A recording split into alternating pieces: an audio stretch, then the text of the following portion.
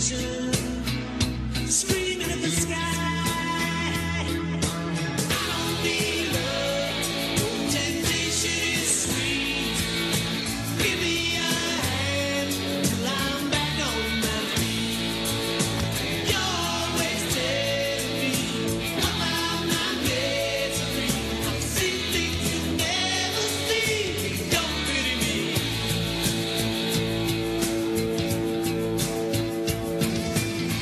I'll be right again. Be alright without you.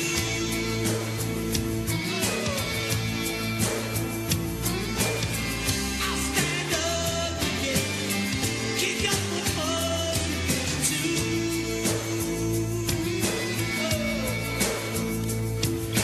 Cut it back again to a girl walking by. To the feet that are all shoes and no socks. Climb an invisible soapbox. Laughing at the traffic. Shouting to the world. Say, I don't need love. Temptation is sweet, so sweet. Give me your hand till I'm back on my bed.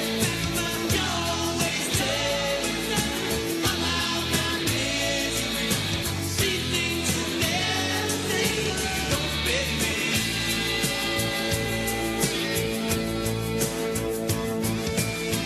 I'll stand up again. Kick up the blues.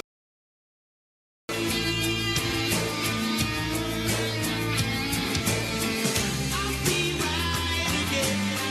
Be alright without you. See the light through the eyes of a man as he lives and he dies by a simple tattoo. I'll be back again when I land on my feet.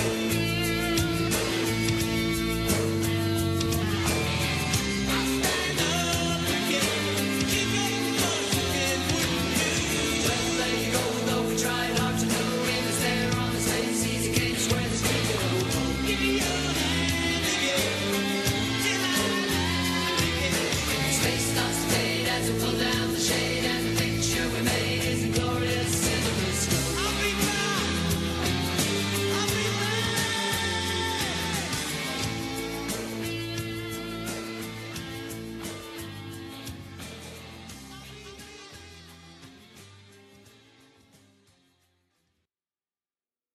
Welcome to Paul or Nothing, the place to get all of your Paul all of the time. Join me, your host Sam Wiles, as we discover the history, the music, and the man behind it all, Paul McCartney. To get in contact with the show, email us at paulmccartneypod@gmail.com. Hello, and welcome back to the USSR, aka Paul or Nothing, the place to get all of your Paul all of the time. I am, of course, your host Sam Wiles, and today we will continue our exploration of Paul McCartney's 1989 official album release, Flowers in the Dirt. This is the second part of a two-part series. In part one, we covered everything from McCartney's sessions with Phil Ramone, all the stuff with Elvis Costello, recording the album, its release and reception. If you haven't heard that episode already, press pause, go back and listen to it now, as it's going to be key for today's discussion, because as with most part twos on this show, I will once again be joined by an esteemed guest within the McCartney/Beatle community to help me through the album song by song, track by track. You've read the title, you know who it is, but it's always nice to pretend until the big reveal, isn't it? Normally on this show, with what can feel like whole years going by between proper album reviews, especially with all of our side series, we've actually been having a pretty good run lately. We've had Press to Play, The Family Way, Thrillington, and now Flowers in the Dirt. So I really do feel like we're getting back to our roots here. At the time of recording this intro segment, the main episode with my guest was recorded a couple of months ago. I've actually now already started dipping my toe into the murky waters of Off the Ground, and I know I'm going to have a lot of fun with that material also. So let's keep up the momentum there. Again, for the benefit of any new listeners, this is a podcast where the gimmick, I guess, is that unlike most other McCartney and Beatle podcasters, I'm not a completionist, and this is a journey of discovery for me as much as it may be for you. I do occasionally go off book and dabble in latter Macca works, but for the most part, I'm pretty faithful and I don't look too far ahead in my album schedule. For example, I have literally never listened to Driving Rain or Memory Almost Full or Paul is Live or even most of the Fireman stuff, you know. This is a journey and I hope you are enjoying it. I haven't sat with Flowers in the Dirt for years, and until I did the research for the episode, I had never heard it. I have usually, and in terms of doing the research for an episode, I will usually have the album on constant rotation for a month, 2 months, maybe even 3. And, I'll try and speed up the Macca earworm process. But for the most part, these reviews are my semi-initial hot take thoughts. And with that in mind, I did just want to point out one thing, one change in my thoughts since the recording of this episode. And that is, I actually went ahead and listened to the single version of Figure of Eight. And I was just going through the final edit today. And for some ungodly reason, I say that Figure of Eight breaks the incredible run of high-quality tracks on Flowers in the Dirt. And I do kind of still stand by that, but that's only because the album version is still pretty rubbish, as I'm going to go into later. But yeah, the single version of Figure of Eight, I guess that's what everyone's talking about when they say how good this song is, and that maybe the album version is something that they just listen to when they pop on the full LP. And yeah, it really is that good, and stick around for the end of this episode, and that's what we'll close out with. But anyway, enough backtracking, and before I can introduce my guest for a little chat, we must, as always, quickly go through the housekeeping. Housekeeping!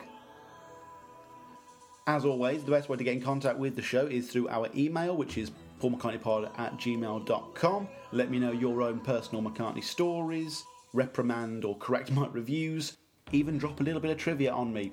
As you know, I love reading out any and all correspondence out on the show, and we do have a couple of emails today. The first two quick ones are from a listener by the name of John Henniger, who, judging by these two emails, is clearly a very perceptive person, both visually and aurally. The first says, Sam, love the podcast, and your most recent shows have been your strongest to date. Just one small thing, ? In brackets. Have you noticed that the name of your subject is spelled wrong on your logo? MacCartney. MacArtney. Anyway, keep up the great content. Bing, bing, bing, bing, bing. What do we have for him, Johnny? Yes, folks, there is nothing wrong with your eyes. Do not adjust your sets. Some of you may indeed have noticed the misspelling of Paul McCartney's name in our fucking thumbnail, and you would have thought that this would have been a massive hampering for the show, but I'm glad it hasn't been. And genuinely, originally, this was an actual fuck-up. My artist friend Danny is not known for his spelling acumen, and he did actually send me a corrected version of the thumbnail, which I then went and lost. So from that point onwards, I kind of kept it, and it was a little in-joke with myself to see who would point it out first. That isn't within my immediate circle. Those parties know who they are. But yeah, the first person to write in, here we have John Henniger. You win the Booby Prize. Thank you very much. And yeah, I'm going to have to get back in contact with Danny now to send me that file again. Though, as I alluded to just a moment ago, John is not just limited to pointing out visual inconsistencies. His next little email read, enjoying part 1 of your Flowers pod. One correction on your monologue about the Prince's Trust show. Elton John's Your Song is not the one repurposed for Diana. That's Candle in the Wind, also produced by George Martin, by the way. Well, once again, let me just firstly say that I'm so glad to get such a fast response to content that I've just released. Flowers in the Dirt Part 1, at the time of this, has only been out for a couple of days now. And this email came in 4 hours after I released it. So yeah, been glad to see a lot more of that lately. And yeah, thank you, John. You are indeed right. Elton John's Your Song was not the tune associated with Princess Diana of Wales, but instead was Candle in the Wind, which is so obvious. I can't believe I missed it. Oh well, at least I didn't say I'm Still Standing was about Diana or anything like that. Our next email is from Warren Butson, one of our regular contributors and more importantly, one of our Patreon patrons. More on that later. Warren writes in reference to the two-part Let It Be episode I did with Dylan Seavey a couple of weeks ago. And more importantly than complimenting me in this email, he actually compliments my guest as well. Warren writes, "That was such great podcasting, Sam. I think you found the ideal John to your Paul. Dylan is rather less excited than you, though who isn't, to be fair, but he has interesting insights and hypotheses from the myriad of questions and theories you posed. He holds back a bit and allows you to do your usual thing, but you are so good at getting at the banter and the asides that the 90 minutes or so really whizzed by. It's clear your academic film knowledge combined with Maccabeatle's fanaticism is such a perfect match, and your breakdown of key scenes was so expertly done.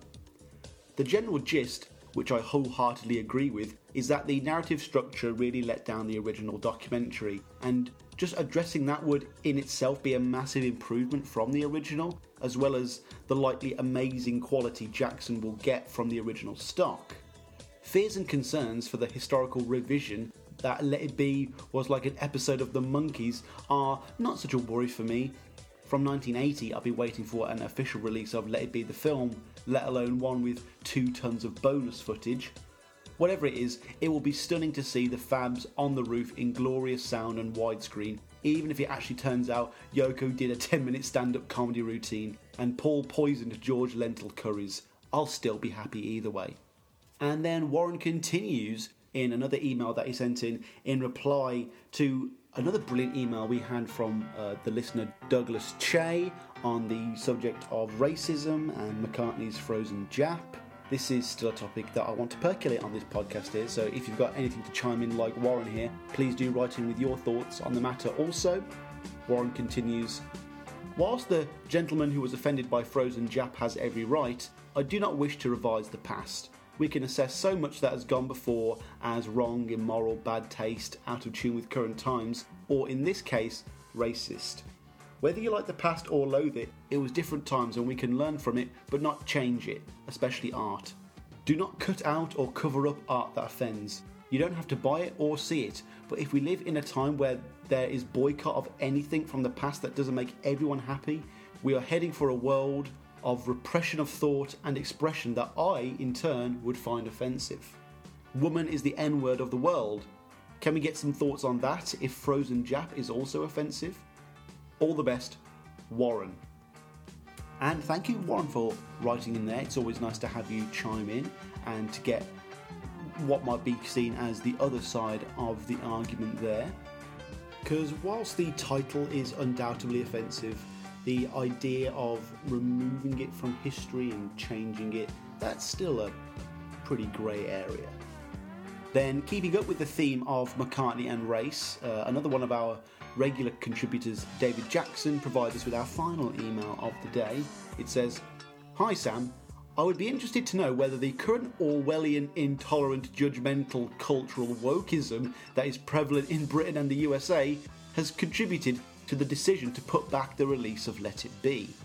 Paul's ironic Get Back Enoch Powell No Pakistanis version would possibly not be seen as humorous satire that it was intended to be. It's a part of history to be seen within the context of the times and possibly reinterpreted as a white racist making a serious offensive rant. Paul has always been anti-racist, supporting Black Lives Matter, talking against segregation at American concerts. And then you got Ebony and Ivory, for Christ's sake. I wonder if any reference to this take is being removed from the reissued album box set and wiped from the Peter Jackson film. Carry on with the great show. Regards, David." Well, David, I don't think that the more political, racial stuff was ever really going to be included in the Peter Jackson documentary. It might get alluded to, it might get a mention, but they're not going to spend all that much time on it. And no, I don't think that content has anything to do with the release being put back on the documentary. The Beatles Get Back has more likely than not been put back for the same reasons that all the James Bond films and all the Marvel films have been put back, is because, you know, these people have a bottom line here and they want to make some money by putting seats in cinemas. Not that I'm particularly ever keen to go back to a cinema again. But yeah, David, thanks for that email, championing a lot of Paul's more harmonious charitable efforts there. Again, if you want to get in contact with the show, drop me an email at paulmccartneypod@gmail.com. Check us out on Twitter, which is @McCartneyPod. Find us on Facebook by typing in the same stuff. Check out our blog, which is www.paulmccartneypod.wordpress.com. We've got a couple of new blog posts up there now. Go check them out. Please leave us a 5-star review. That will really help us out in a massive way on whatever podcasting or streaming service you're on. Just give us 5 stars, maybe even write something nice about the show. I'd really appreciate that. It gives us that exposure we need. And if you want to be like Warren, if you want to help out the show in a more direct way, then you can chuck me a couple of dollars down the internet every month. You can find our Patreon links down below. It's a way you can help support the show, help the show grow. But I already know this intro segment has already been far too long, so let's just cut to the live feed. And now that our admin is out of the way, it's time for me to bring on today's guest. You all know who he is by now, folks. He is the host of the widely syndicated Beatles radio show Every Little Thing. He's the host of Beatles podcast Things We Said Today, one of the co-hosts of Solo Beatle videocast Talk More Talk, and he's interviewed everyone involved with the Beatles that you could ever want, and makes me feel totally inadequate when I look at his track record. All of these people, I'm like, oh my gosh, he's spoken to that person. Oh, Ken's already asked that person that question. Oh, Ken's already asked that person that question. That is my life whenever I go through his website. He's also done 2 previous stints on this show. Once where we were meant to talk about Pipes of Peace, but that didn't quite go too well. And then another one where we stuck to the format and discussed his second favourite album. And we're going to round out the trilogy with his favourite today, which is Flowers in the Dirt. Everyone, please welcome back with a big round of applause, friend of the show, Ken Michaels. How's it going, my friend? Good, Sam. I will say that, all those accolades you gave me, but nothing compares to being, the future star of CNN. Oh my gosh, I must say, I do have to thank, so folks, for those of you who don't know what Ken's talking about, he actually gave me a little shout out on the news segment for the Things We Said Today for my little CNN appearance. Any fans of the show should know what that is by now. I've been posting the link in all of the episodes. But what I will say is, Ken, that doesn't count as me having a guest spot on Things We Said Today. That still needs to be fulfilled. But, I'll leave that in your capable hands, shall we say. I will talk to Darren and Alan about that. Darren's had it in for me for years. I can tell, I don't know. He hasn't talked to me about you. Oh, well, so maybe that's a bad thing, though. I don't know. Jealousy is an ugly side of people, Ken. It really is. But I agree. How have you been keeping during lockdown, though? It seems like it was a world ago since the last time we spoke. Have you been surviving? Somehow. It's very, very strange. I mean, the thing is, it was only like a day or two before lockdown started that I even found out that something might be happening. And who would have guessed that it's lasted all this long? And I do have a job in retail, and my last day working was March 15th. And it seems like a year ago already. It just seems so long ago. And it's very bizarre. I'm not used to staying home all day. And even during this quarantine period, I have to go outside. But I always wear a mask. And most of the time, I'm staying in my car. So I do everything I can to protect myself. And as soon as I get home, I wash my hands. So I try to keep safe, but I can't stay indoors all day long. Oh, if I didn't have my legally allowed outside exercise once a day on my bike, I would have gone mad by now. Or at least I probably would have put out a couple more podcasts. It's definitely been a glorious time for listening to Beatles music and Beatles podcasts, though. Like, for example, I just got to listen to the Things We Said Today review of McCartney's new album when it was new. So that was a fantastic little time capsule for me. Wow. That was with just me and Steve Marinucci. Back in the day, yeah. I mean, yeah. No. So long ago. Was it in a dream? Oh, sorry. There are so many new shows out, though. Like, there seems to never be an end of Beatles content. A couple of new ones I've been listening to, like I've Got a Beatles podcast. Screw It, we're just going to talk about the Beatles. BC the Beatles, Nothing Is Real, I Am the Egg Pod, Another Kind of Mind. And I listen to all of these shows, and never am I like, oh, God, I'm done now. I've learned everything there is to possibly know. Because even if it's just another person coming out doing, right, I'm going to go through all the Beatles songs one by one, I'm just going to want to hear their opinions to compare my own. You know, the Beatles and their solo music is that great kind of trading card element to it where you just want to compare your collection to everyone else's. And I love hearing different opinions from different hosts. That's the thing. The Beatles podcast world has just exploded to the point where, you know, even if you're on lockdown, you can't get to listen to everything. It's just too much. There's so many shows that I want to listen to because I love interviews in particular. And anytime there's anybody there, like I want to listen to every Mark Lewison interview there is on the internet, and I don't have enough time for it. But every single podcast show has interesting themes and interesting interviews, and I want to catch all of them. But I've only got 24 hours in a day, even if I'm in quarantine. So, you know, and I still have my Beatles work to do anyway. Yes, and thankfully it never gets boring. I've had so much time with my Beatles vinyl and my Paul McCartney vinyl. It's been an absolute joy to have all of this spare time. Speaking of the last time you were on, though, one of the fun things we chatted about was the amount of notches in your broadcasting bedpost, as it were. I believe you had come up to around 2,000 broadcasts the last time you were on. You've been talking about the Beatles on shows like this and much better shows, might I add, since '82, was it? That's correct. March of 1982, I started doing a Beatles show on my college radio station at the New York Institute of Technology in Old Westbury, Long Island, New York. Wow. And, you know, between that show, which originally was called the All Request Beatles Show, which later was retitled Every Little Thing. Much better title. Yeah, I was too lazy to think of anything good when I started out. But Every Little Thing really is the appropriate title. No, but like, did you start the trend of like radio shows based on the titles of songs? Because like every single podcast does that now. I don't know. I never really looked at it that way. I think I was one of the first people to do weekly Beatles shows, period. I'm not going to say I was the first, but I don't recall, certainly in the tri-state area where I live, are there Beatles shows on the radio, which became more common later on, usually a weekend thing. But, yeah, and it never would have happened had a friend of mine not suggested that I do a show on the Beatles. I never even thought about doing it when I was in college. And I knew I wanted to have a career on the air as a DJ, but I never thought about doing a Beatles show at all. So it was all from a suggestion from one of my best friends who's still in radio, you know, and he even got to own a low-power FM station later on, and he took my show when he owned the station, when my show became syndicated, which it still is.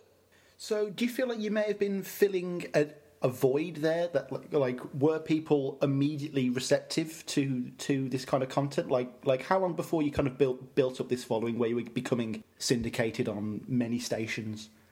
Well, I think because, you know, the history of rock and roll, you go back to the 50s, radio is constantly changing and evolving. And as people get older, there became more of a need for oldies radio and classic rock radio, and you'd always find that a lot of young fans would discover older music. So you not only had the people growing up with the music when it came out, the first generation fans, but certainly with the Beatles and some other bands too, they would discover the music that happened 10, 20, 30 years ago.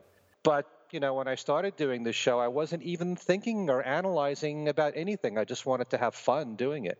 So I also felt maybe it's kind of depressing to think this. Maybe I filled a void because it happened so soon after John was killed. This was a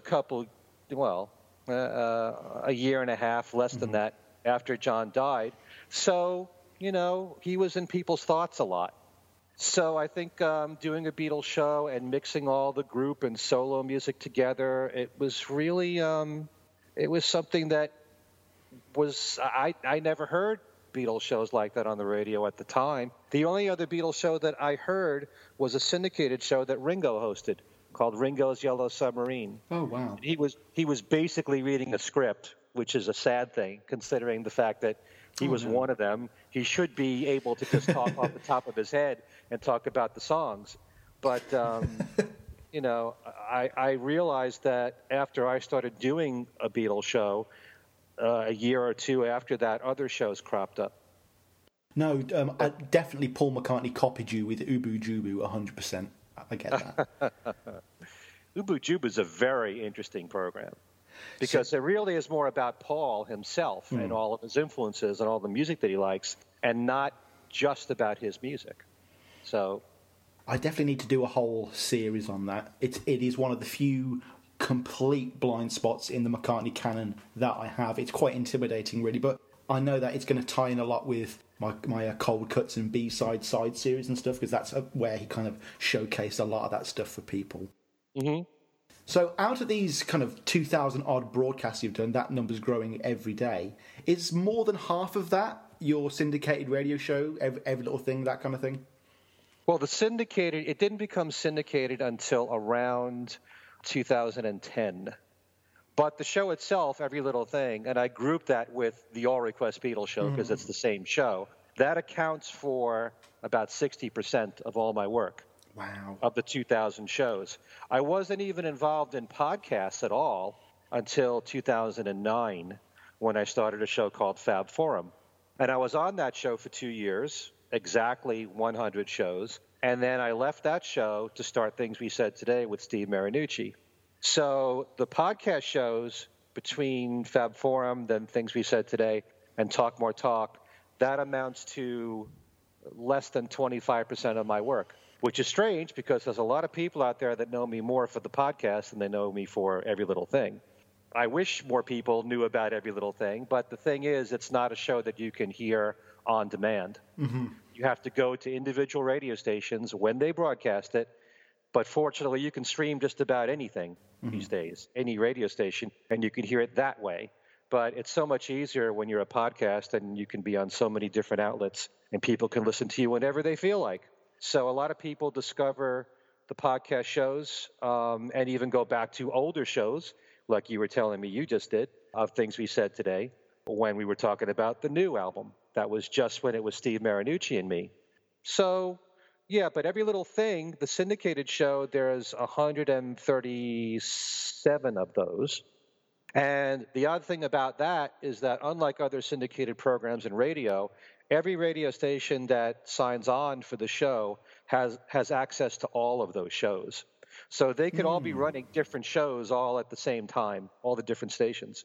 It's not like they're all running the same one show every single week, except when I have a brand new show, which happens every 2 weeks or every 3 weeks, and there are certain stations that run the newest shows. So people could be playing a show back from your earliest days then, in concurrence with, say, some of your more modern material. That's really interesting, actually. I never even thought about it that way. Like they could go from one episode where you're like, oh, I can't wait to hear Flowers in the Dirt, and then they could just change the radio station and they could find your actual review of Flowers in the Dirt. That's really interesting. Well, you know, the thing about the way that I construct the syndicated show, I make sure that it's written in such a way that it's never dated.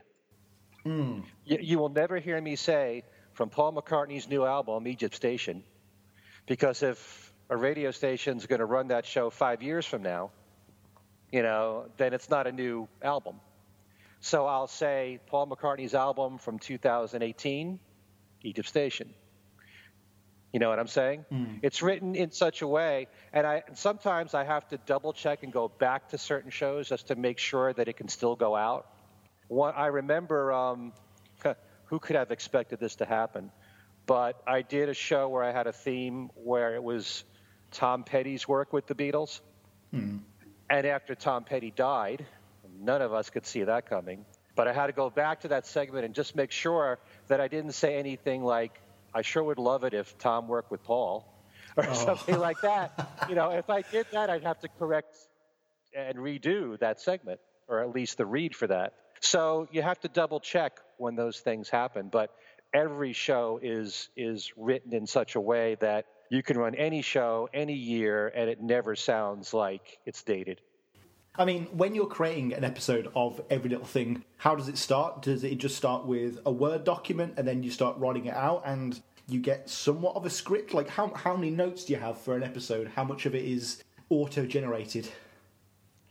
There's a script for every single show, but it usually starts with a combination of who am I going to have as my interview, if I have an interview at all. And the first thing that I produce is the segment with the interview, which almost always is the second segment because there's 3 segments in the show. Mm-hmm. And then everything is built around that second segment. So I do that first because everything also has to be timed. This is a 1-hour show, but it runs anywhere. Oh my God, this is stressful. Oh my God. This is a show that goes on commercial stations and internet stations. And the thing is, you don't realize how lucky you are when you have a podcast and you make up your own rules. And your show could be 1 hour 1 week and it could be 2.5 hours the next week. I can't do that. My shows have to be between 54 and 58 minutes. And I leave room for commercials for stations if they are a commercial station. So all of my shows have 3 segments. The third segment always has a theme to it. I usually think in advance what interesting theme I could work on. So that I come up with songs. I put these all on a cue sheet, and then I produce the third segment next, and then whatever time I have left, I put into the first segment and make sure that it never goes over 58 minutes. So, that's basically how it works. I like doing different themes, and for anyone that's never listened to Every Little Thing, one of the many unique features that you'll find in it is that the last segment always has some kind of theme. And it could be something as simple as love songs or rockers or songs from a certain year, but then it could be something specific like songs that have Paul on drums, songs that have Harry Nilsson involved, songs that have Eric Clapton on the record or have an Eric Clapton connection, political songs from John, anything, songs whose titles ask a question, songs that start with the word don't. Wow. It could be anything. It could be silly. It could be serious. It could be any of those things. But it's the kind of show where hopefully if people are listening, it makes their brain think, what would work in that theme? What would fit? Songs that have, from the solo careers of the Beatles, that have Paul and Ringo together on it. Songs that have 3/4 of the Beatles on it. All those kinds of things I mix into the show. And I also have as a bonus feature trivia that you put into the breaks of the show in between the segments. And I offer that to radio stations.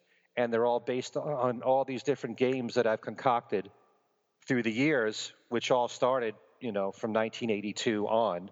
And you see that if you look at my website, because I have a Beatles trivia and games page. It's the exact same thing that I've been doing on the radio, only it's on a website, and you can enter every single week and try to win prizes, just like on my radio show. And I'm going to win it one day. I know it's going to seem like really sycophantic if I do win it, because it's going to seem like, he's just giving it to the Paul or Nothing guy. But no, I'm going to enter it. I'm generally going to bloody win it one day. I love that trivia quiz.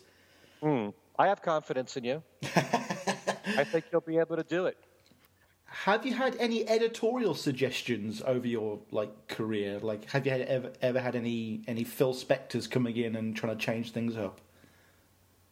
No, because basically when I pitch my show to radio stations, most of the stations that run my show are pretty cool stations as far as their programming. A lot of terrestrial radio, I should say most of terrestrial radio these days, is very, very tightly controlled as far as what you'll hear. Almost every single Beatles program, if they have a live Beatles show, which is usually on the weekends, it's mainly the Beatles as a group with some solo music thrown in. My show has more solo music than it has the Beatles. And there's also a reason for that, because there are laws that prohibit you when you're dealing with streaming to play more than 4 songs from the same artist within 3 hours. So you can't, this is something called the Digital Millennium Copyright Act, and I'm not allowed to play more than 4 Beatles recordings in my show. Wow. But I can play 4 solo John Lennon, I could play for solo Paul McCartney. Traveling Wilburys, The Firemen, Thrillington. I could do that. Yeah, well, actually, Thrillington is really Paul. It's a Paul project. But, if you say so.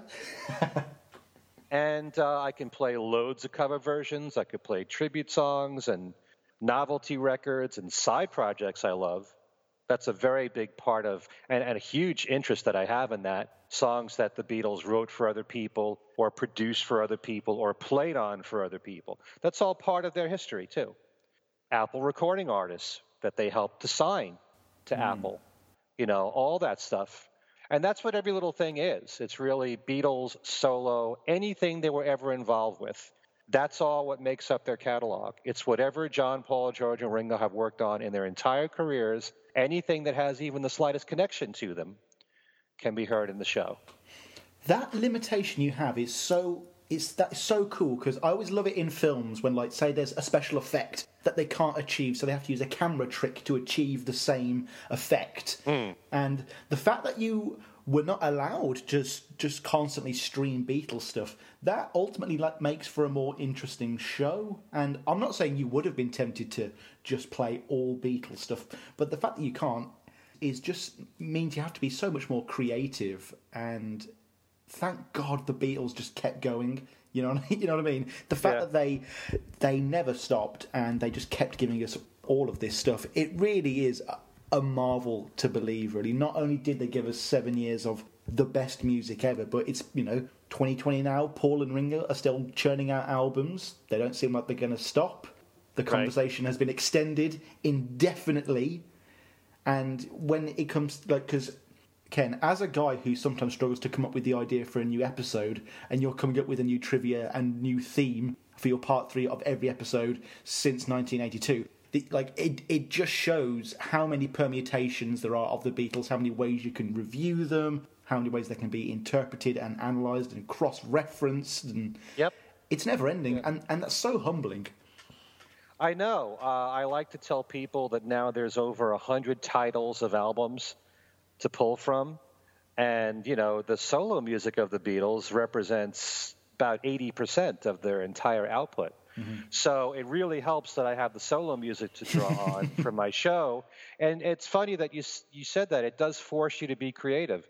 Very much in the same way that when the Beatles only had 4 tracks to work with, and they were doing so many creative things with that, how did they ever record Sgt. Pepper on 4 tracks, for example?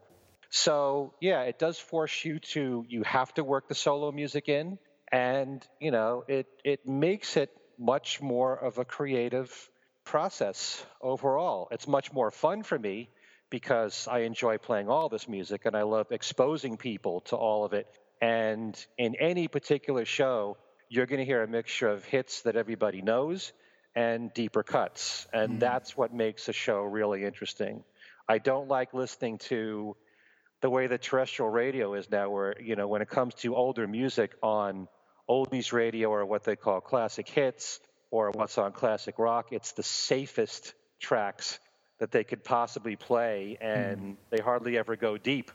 And I like hearing a mixture of the familiar and the less familiar. And so I want to learn something with every single show. Even if it's just one song that I never heard before, it makes it all the more worthwhile for me. And I know that there are a lot of fans and listeners who think the same way. I normally try not to look too far ahead with McCartney albums. I do like to kind of keep to the shtick that I'm going through this journey one at a time. But I was listening to an episode of I Am the Egg Pod the other day, and they started talking about Some Days from Flaming Pie. And discovering that song through that podcast was just so evocative for me, and in the memory of discovering it through that has stuck with me. There are songs I've discovered through things we've said today that I wasn't meant to really know about up until now. I remember hearing this one through Rodriguez and Buskin. So the idea that any of these people can... Oh, yeah, there's so many voices out there that I respect and whose opinions I take very seriously. And at the moment, it's the more the merrier. Now, Since I can't make you choose between your three main gigs, I'm going to split this next question into three parts. And I'll go in number of episodes, the order. What's been your favourite episode of Talk More Talk? Oh, wow. Maybe myth busting. The things that kind of bother me that you find all the time being said on Facebook about the Beatles that aren't true or rumored or not corroborated, that kind of stuff. I'm a real stickler for accuracy. And there's no way that anyone, especially anyone who's been doing this long enough and has done a lot of work on the Beatles, to not make a mistake every now and then. And there's loads of Beatle books that have inaccuracies in them. And it used to be there was a time when these inaccuracies only came from the books. Now that you have the internet, it's so widespread and things, it just bothers the hell out of me. Things that are constantly brought up on the internet about them that, like I said, they're either not true or have never been corroborated. And especially when it comes to the solo careers, there are some people who think of the four of them as only Beatles or mainly Beatles, and so much of the songs that they wrote about have to be about each other. So, as though they've never had any other relationships in the world. Dear Boy is about John, Ken. It is not about Linda's ex-husband, even though Paul has literally said in interviews that's what it's about. It has to be about John, doesn't it? No, it is not. Well, if that's what Paul said, then I have to believe it. I mean, he is the writer of the song, and it does make sense. Of course it makes sense. Of course it does. There are times when someone like Paul doesn't tell you, like a lot of people think Three Leg is directed towards the other Beatles, but Paul's never said anything about that. So do you go on record as saying it's a fact? I don't. I say some people believe it is, but it's never been corroborated. Those kind of things. Somebody actually put on Facebook not long ago, he thought that I Know from John is John reaching out to Paul. Because there's a line in the song where he says, and I know it's getting better all the time. Oh. Therefore, it must be about Paul. And, it even starts out a little bit like I've got a feeling. So that's this one person's opinion, but he's saying it as though it was a fact. John Lennon never said it was about Paul, so how can you go on record as saying that it was? This happens all the time. I know one person thought Little Lamb Dragonfly was Paul reaching out to John, Of course it is. Of course it is, yeah. Because, of course, yeah. I mean, I don't know how you could ever come to that conclusion. I'm just running through the lyrics in my head now. And is John meant to be the lamb? Because, John's a Christ-like figure. I don't know. It seems very... to quote you talking about me, it sounds like they're thinking about it a bit too much, Ken. Well, it depends. I have no answer for you, little lamb. I can help you out, but I cannot help you in. Sometimes you think that life is hard, and this is only one of them. Maybe Paul is talking about John going through his personal troubles at the time, coping with, dealing with his solo career, what he's had to deal with since the Beatle breakup. Dealing with that, the struggles with Yoko, the struggles with immigration. It could be any one of those things. It's that person's interpretation. Anytime something seems deeply personal and John or Paul wrote it, there are people who think it has to be about the other guy, And there are times when I myself have thought the same thing, but I won't go out saying that it is. Like Tug of War. Some people think could be Paul talking about John. We were trying to outscore each other in a tug of war, but Paul's never said it was. So I understand how some people are that way, but I just would never go on record as saying it's a fact. That's all. Even if you know what the song is about, does it make it a better song? Probably not. No. You are going to like the song regardless of whether you know what it's about. Do I need to know what Mae West in a sweaty vest is about? No, it's just a really funny, stupid lyric, and I like it, Well, that must be about John, because John loved Mae West, so I think the song is really about John. Oh, well, I'm just kidding. Yeah. all the songs are about John. You know, However Absurd is about John. Pretty Little Head is about John. They all are easily. Mm-hmm. But I'm glad you said that about those songs you pointed out, because Some Days is a stunning song. It's one of the most. Oh my God! It is phenomenal. Yes, it's one of his greatest ballads ever, and the orchestration and the arrangement from George Martin. Oh my God, it's brilliant. It really is. And this one is one of my favorite pop songs from him. Oh gosh, yeah. Like, I know it's a bit of a stereotype and a bit of a parody and a meme, but the idea that Paul will always put songs that you will like on each album is 100% confirmed. There is not an album that comes close in this whole discography. I haven't listened to Off the Ground yet. There's not an album in this whole discography that I've gone, wow, that was a waste of time. He really shouldn't have bothered with that. I mean, there isn't even one where I found half the songs not being worthwhile. And that's been the most exciting part of this whole journey for me, has been exploring albums that, you know, I would never have found in the general wider world. You know, you don't see songs that appear on these kind of albums on greatest hits and part of his current tours and stuff like that. So I am indeed glad that I was able to get you back to talk about Flower in the Dirt, which is the album that we have meant to be talk about for the past 40 minutes, but I've had, again, you know, that's just what happens when you and me start having a chat. So the main reason, of course, I got you on is that you cited on the last episode that this is your favourite album.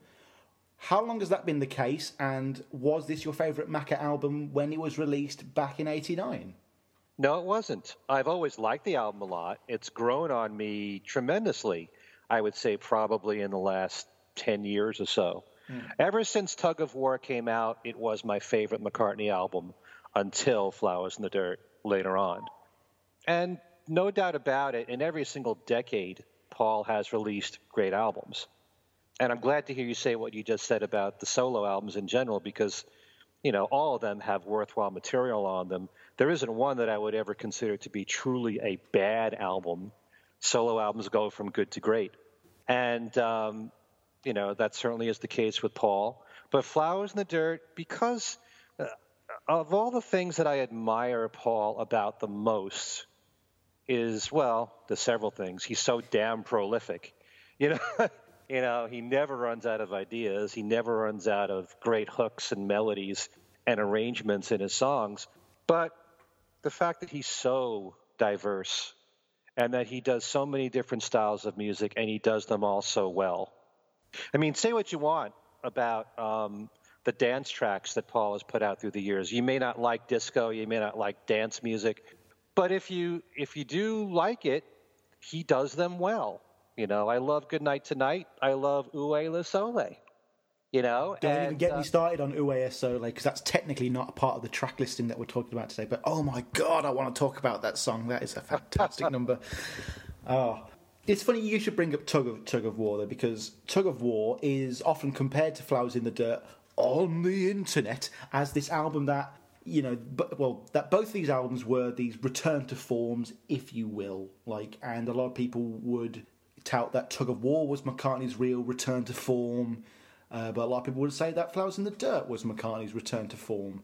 So, how do you compare those two albums if they're both, you know, that close to your heart? They're two of his strongest albums for sure, and just like Tug of War, which was also a very diverse album, they are of the highest caliber of Paul's work, I feel. But I completely disagree about the return to form comment, because you know that I love Press to Play. Press to Play is my second favorite McCartney album of all time. So, you know, this whole idea, and I've heard it said so many times, that after the George Martin trilogy, if you want to call it that, that Paul was floundering. He was putting out his weakest stuff. He hooked up with Hugh Padgham. He was doing all this 80s sounding music. Well, for the people that didn't want to adapt to changing musical styles and wanted something more like a Wings sounding album or a Tug of War album, they didn't like Press to Play. The thing is, between this whole period between, say, Give My Regards to Broad Street and Flowers in the Dirt, Paul, if you look at Paul's music throughout the 70s, he basically produced almost all of his music, with the exception of George Martin a little bit here and there, with Live and Let Die and the arrangement that he brought to Uncle Albert Admiral Halsey, Little Lamb Dragonfly. He actually did the arrangement for that. But for the most part, it was Paul. And then he brought in Chris Thomas for the last album of the 70s with Back to the Egg. So they co-produced that together. And also he relied a bit on Jeff Emmerich for doing engineering. So it was basically all him and a lot of his old friends from the Beatle days. So once he decided Wings was no more, who did he go to? The tried and true, George Martin. You know, after that, he then had to ask himself, what am I going to do after working with George Martin?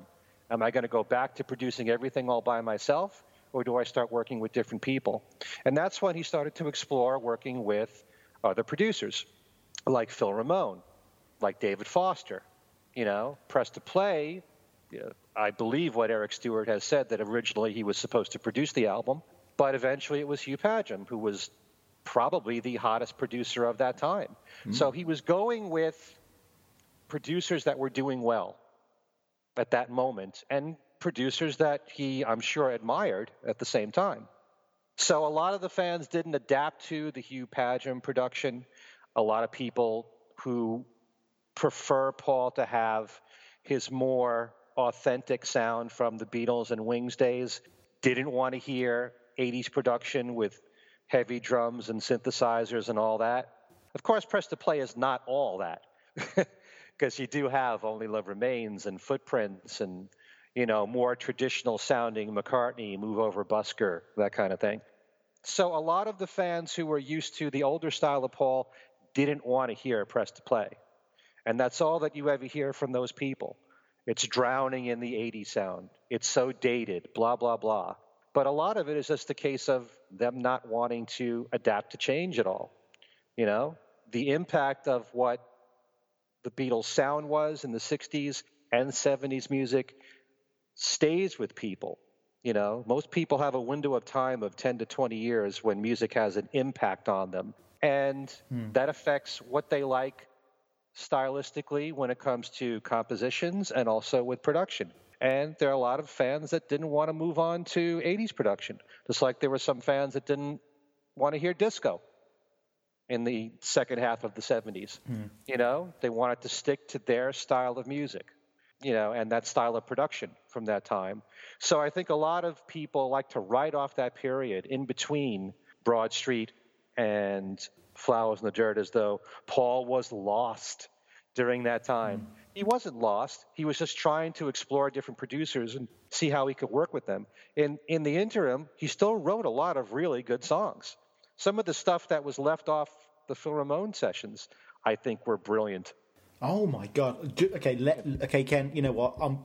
I'm pressing the tangent button. We're going to talk about the Phil Ramone sessions just for a little moment. Oh my gosh! Atlantic Ocean, Return to Pepperland. I love Return to Pepperland. I really so wish, good, isn't it? I wish that song had been released as a single, but sometimes they say, and I don't know how true this is, and it does make sense, that George Harrison at the same time put out When We Was Fab. So now you've got a nostalgia song going back to the Beatle days. Is Paul going to release Return to Pepperland? It would almost sound like it's competing.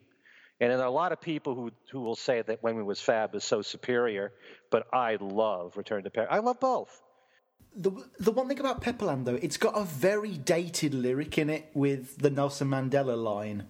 Right. And if they were maybe just with the magic of modern technology, this might sound like heresy, folks, but maybe just go back, alter that one line, and you're good to go, really. You really are. That is such a strong number from that Big Day as well. Oh my gosh, that could have easily been on Press to Play.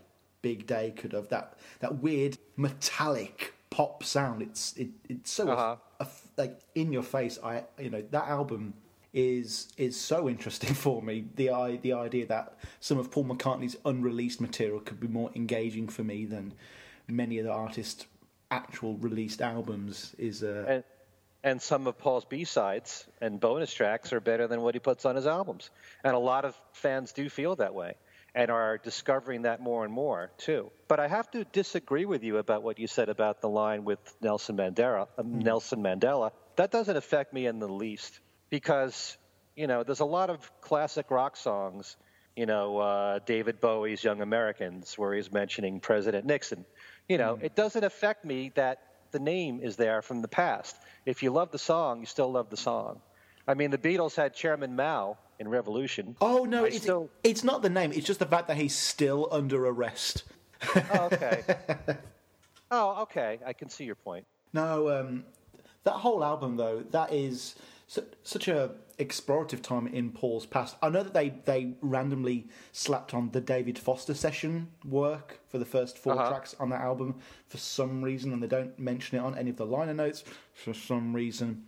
But that does bring me quite nicely onto my next point, because the Phil Ramone sessions are an orgy of evidence that Paul suddenly became meta and he became self-aware of the Beatles' legacy. This is all obviously leading up to the anthology that's going to be coming out in the early 90s.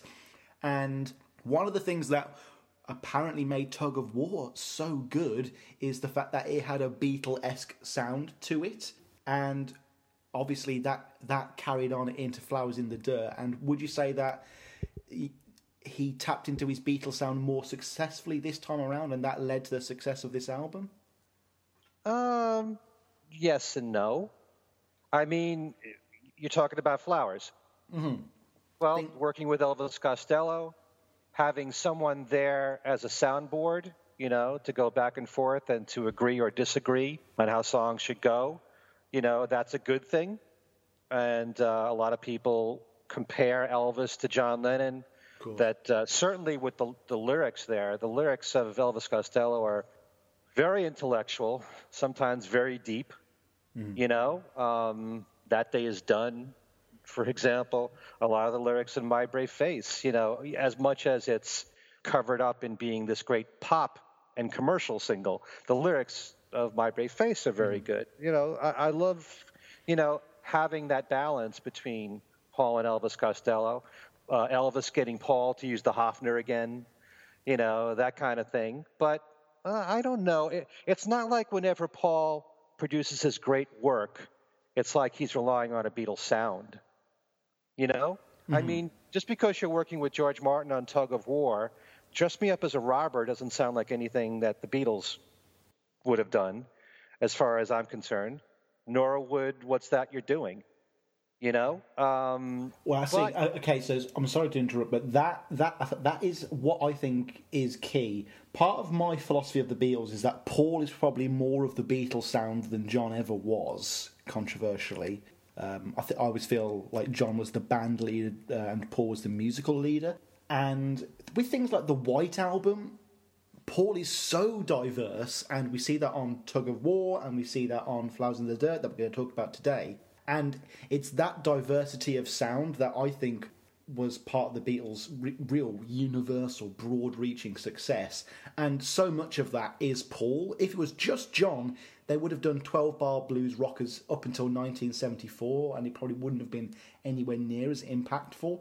So I think it's probably much easier and probably much more natural, even maybe subconsciously, maybe even accidentally, for Paul to tap into that Beatles sound. Of course, this is the album where he was like, well, if anyone's got the right to do this kind of music, it is me. I was a Beatle, and I totally agree with that. I guess I just feel that this time around he was so much more self-aware of it and writing songs with the Beatles consciously in mind rather than subconsciously this time around, even beyond My Brave Face, I know he said those same words about However Absurd. Because that does have a very Beatles sound to it. But I don't agree at all with what you just said about, I mean, John was so much a part of the Beatles and their sound and their songs. And, I don't want this to be, a John versus Paul show. But even if you look at their entire catalog, John wrote more than Paul did. It's just that Paul came on stronger towards the end, and most of the singles went in Paul's direction. But, as far as getting the band to the studio, making the work ethic, and having perhaps more of a mind for the arrangements of what he wants. And, I think Paul is more advanced than John was. But at the same time, I mean, John was so brilliant that, they wrote great songs together, John and Paul. They wrote a lot of songs where John was the main writer and Paul added a little bit, or vice versa. And then there were a lot of songs that were written just by John or just by Paul. There was no formula to the way that they wrote, but the songs are the most important thing of all to me, even more than the production.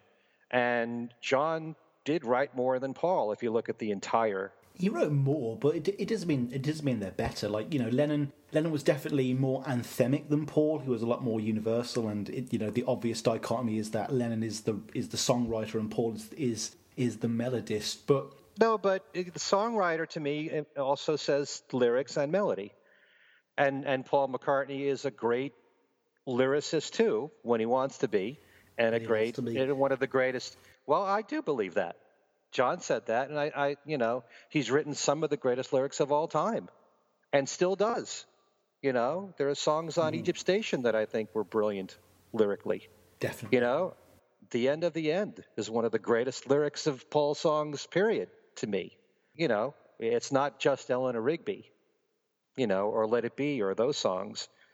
So, it's tough to say. I mean, Paul overall has the mind for everything that goes into the recording process.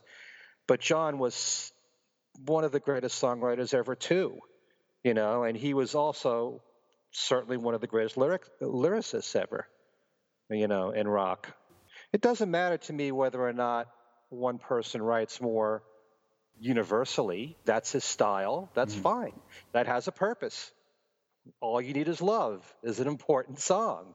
Those kind of things. Give peace a chance. And Paul also could write about a third person, much better than John could. John wrote about real people. Do you not feel like Lennon could be a bit restrictive, though? Like saying things like, we don't do a waltz in this band. Like already, like creating like limitations. Like this is supposed to be rock and roll. Even when like McCartney was sitting out Wings and saying like, this is going to be a rock and roll blues band. That it's never going to be that.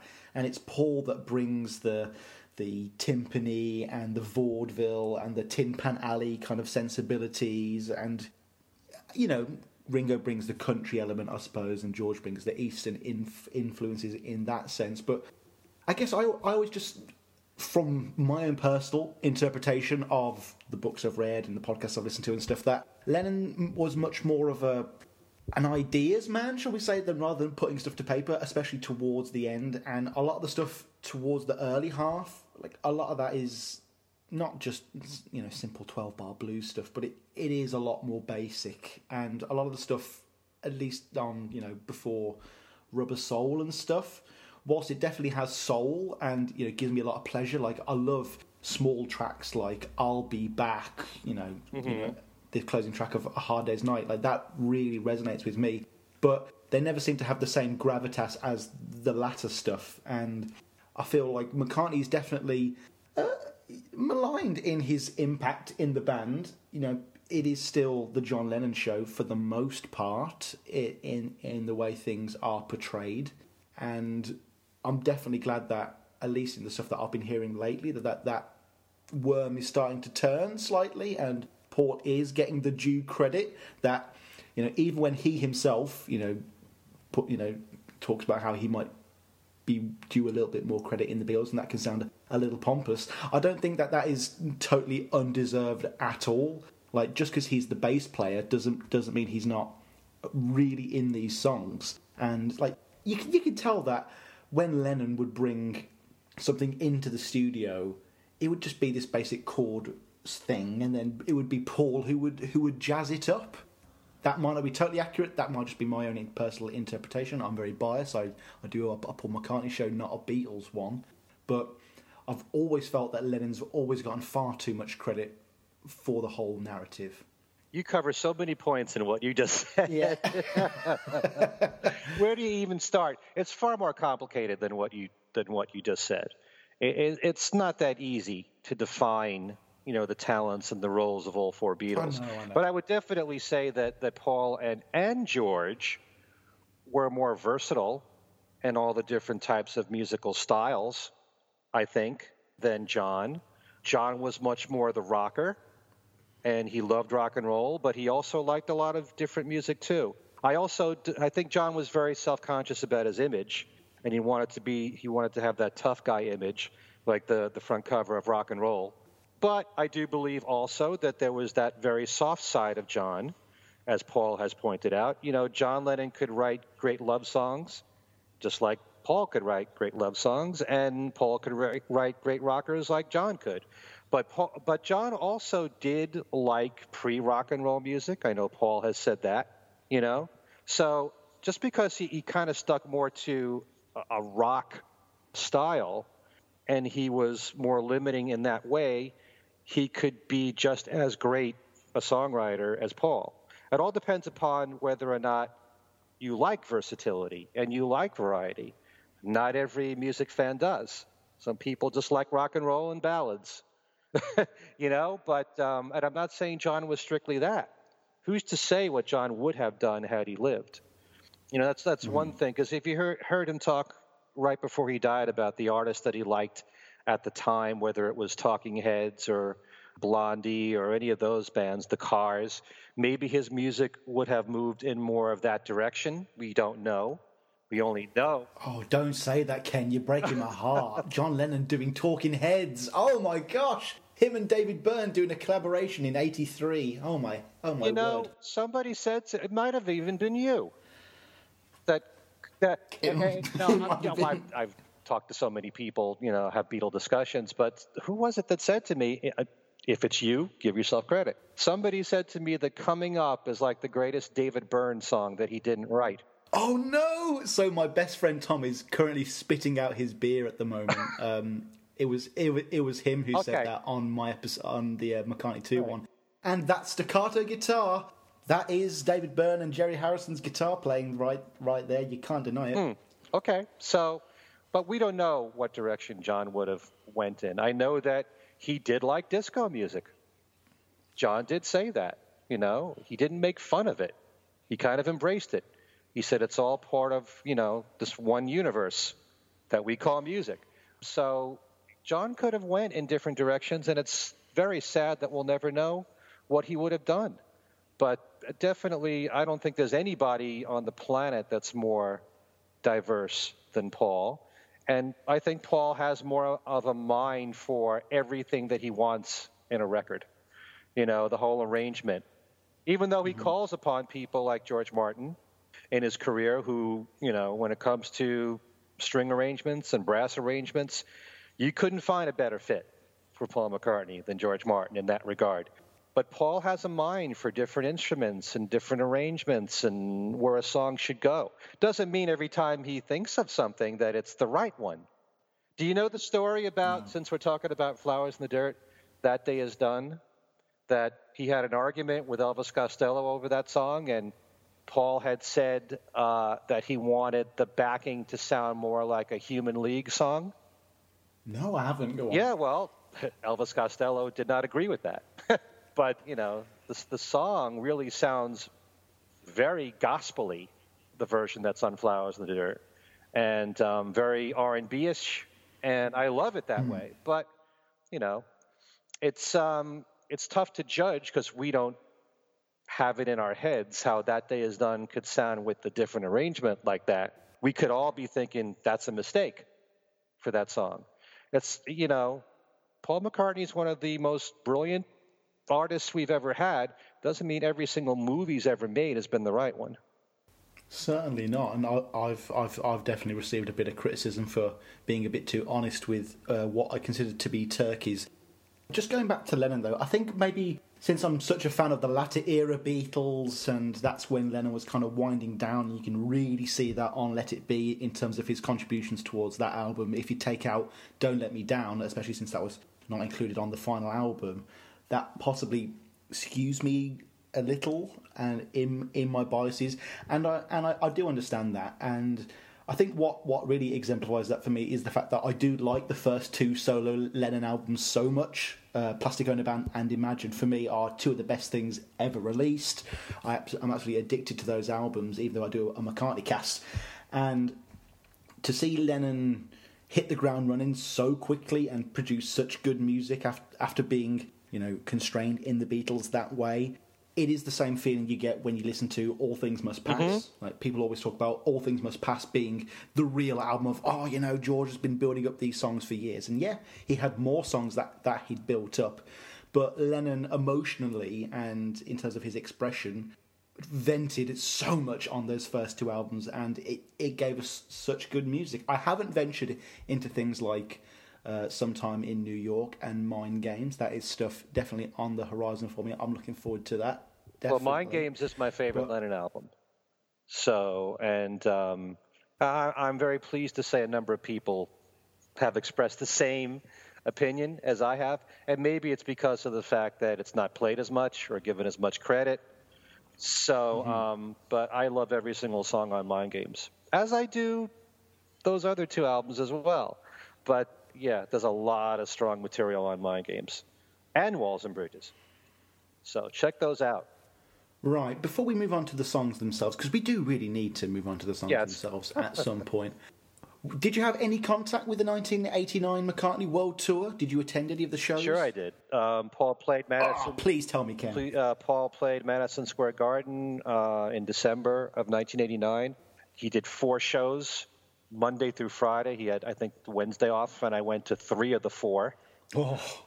The only show that I missed was when he did Jingle Bells. But I liked it. It was first of all, it was exciting because it was the first time I had seen him in 13 years.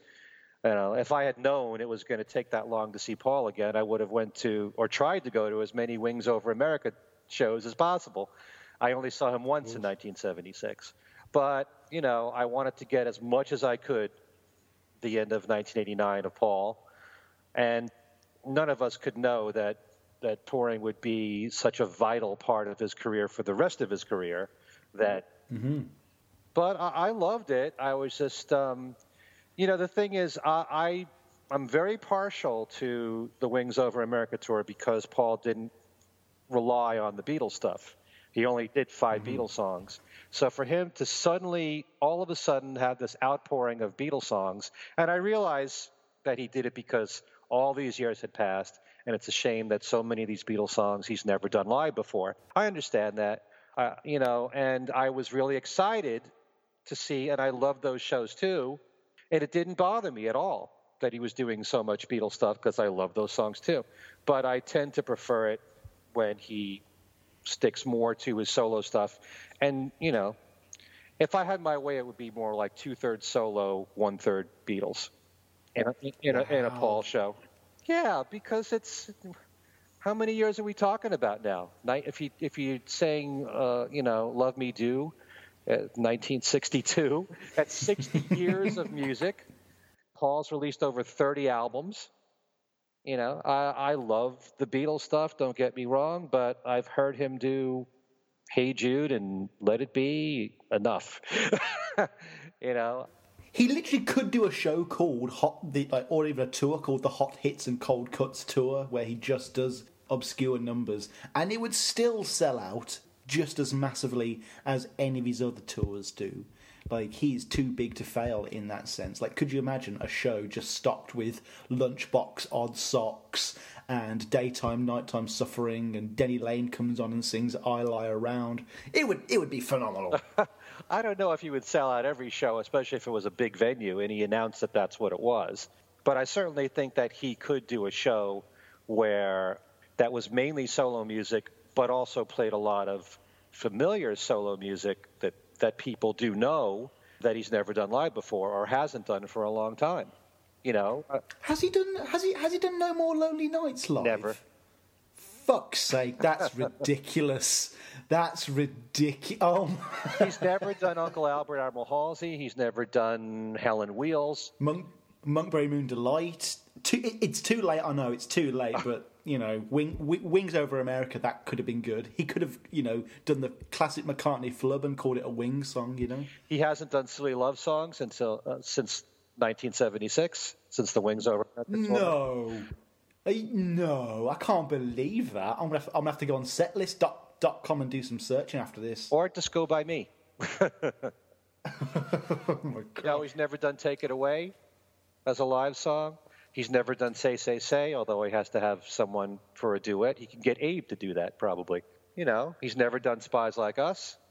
There's a lot of hits of his that he's never done live. Oh. There's so much stuff from his solo career, like The World Tonight. I would kill for him to do The World Tonight live. I think that would be a really good song to do live. But, yeah, I'm glad that he's brought back Letting Go, into his live shows. And a few years ago, he was doing Listen to What the Man Said. And once in a while, he'll bring back Let 'Em In. But, he hasn't done Good Night Tonight for a very long time. Well, the 79 tour, and there was one special event where he did it. But I'd love to hear those songs. It's like the fact that Wings only did No Words on their final Worst tour. It's like, no, why is No Words on this tour and not on Wings Over America? No. Why have we not got San Ferrian during the acoustic set? During Wings Over America, there are so many missed opportunities. Just as a last one before we get into the songs themselves, what did you think of the McCartney Archive Collection release of Flowers in the Dirt? Was it one of the stronger releases in that series, do you feel? Oh, definitely. To have those 2 discs of demos of Paul and Elvis Costello stuff, to have one that was just Paul and Elvis and then one that was the band, I love that for that reason. I don't like how the bonus tracks were put out strictly as digital releases instead of on CD. Yeah. There was a lot of complaints about that. Yeah, but I also have a problem with the box set because, for the very same reason, the Paul and Elvis stuff, you've also got the songs that were on Off the Ground on there too, and some of the songs that Elvis released by himself. Why are you putting all that together? I like the fact that they're together, but then what do you do with Off the Ground when that comes out? Yeah, how do you handle those songs? It's why handle it that way? Yeah, there's a lot of bonus material, and that's the main reason why I buy the archive sets for the bonus audio and for the bonus video. But yeah, it's definitely one of the strongest of all of the archive stuff. Ram is way up there for me. There hasn't really been a perfect one, has there? Like, there's always been something missing, like that, or like a small mistake, like Country Dreamers, both on Ram and on Band on the Run. For some reason, we didn't get the version of Night Out with the extra lyrics on the Red Rose Speedway. I'm wondering release. If, at the time when he did Night Out on Red Rose Speedway, maybe that was all that he had, and maybe he added more later on around the time of Back to the Egg. I've heard that, but even if that is the case, just put the better version on. Come on, Paul. Give us what we want. Yeah. Well, I think he's got enough coffers now lining his pockets. I really do. I guess there will always be something missing. Like, oh my God, there are going to be so many people complaining about the lack of content on the new Let It Be release. No matter what is on it, unless they contain all 300 Nagra reels, someone's going to be upset. That's how a lot of Beatle fans are. Yes, there are Beatle fans that will never be happy unless every single second committed to tape is released. What? There's only a Yellow Submarine in Lego. I want Abbey Road in Lego. I want the rooftop in Lego. There's never going to be enough. But Red Rose Speedway is also one of the best for the archive edition. Definitely. Oh, and the collection with Wildlife and Wings Over Europe as well. That was beautiful stuff. That was even the packaging was just out of this world. Yeah, but the Wings Over Europe disc shouldn't have been limited edition. It's even limited on Spotify. You can see it. You can actually access it on Spotify, but it says you need a code to access this album. And I'm like, oh, you're teasing me, Spotify. You're teasing me. I want to listen to that version of Big Barn Bed that shouldn't be on the album. Well, the surprising thing about that live disc is that there are certain songs that I would have never have thought would have sounded so good live. You know, like Seaside Woman. Is you know, but really, Yeah. I was surprised. I was really Seaside Woman's great. Wildlife is fantastic in that set list. I Am Your Singer sounds professional. Shock of all shocks. Yeah, it's one of my favourite sets, that is. It's just a shame that they didn't include some of the weirder things like Will the Circle Remain Unbroken and, you know, a few of the weirder ones. Or even one of Denny's versions of Go Now, but how many versions of Go Now by Denny Lane do we really need in our record collections? Well, I'm thinking more. You think with Danny, I'm thinking of I Would Only Smile, which is on the '73 live disc. And it sounds better than the version on Japanese Tears, unfortunately. Far too overproduced on that one. Even though it does use the main like Wings bass track, he's done some overdubs to it that I did not approve of at all. Though, speaking of Wings songs that appeared on later albums, I found a version of Maisie on one of Lawrence Juber's albums. Oh, that's a fantastic song. I love Maisie. It doesn't belong on Back to the Egg, but my God, I love that song. Well, I kind of wish, you know, boy, we're going off on a tangent here. But when Wings: The Speed of Sound came out, I actually love that album because of the fact that all 5 members got a lead vocal. And it would have been interesting had Wings continued that way on London Town, although, you know, Jimmy and Joe left during the sessions for London Town.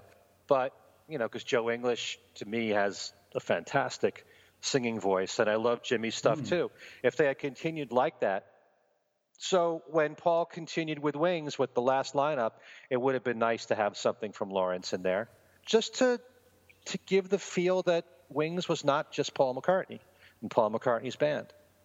Which Yeah, it doesn't even need to be a lead vocal. He could have put Henry's Blues on Red Rose Speedway, and, you know, that would have been a fantastic artistic statement from the lead guitarist there. Right.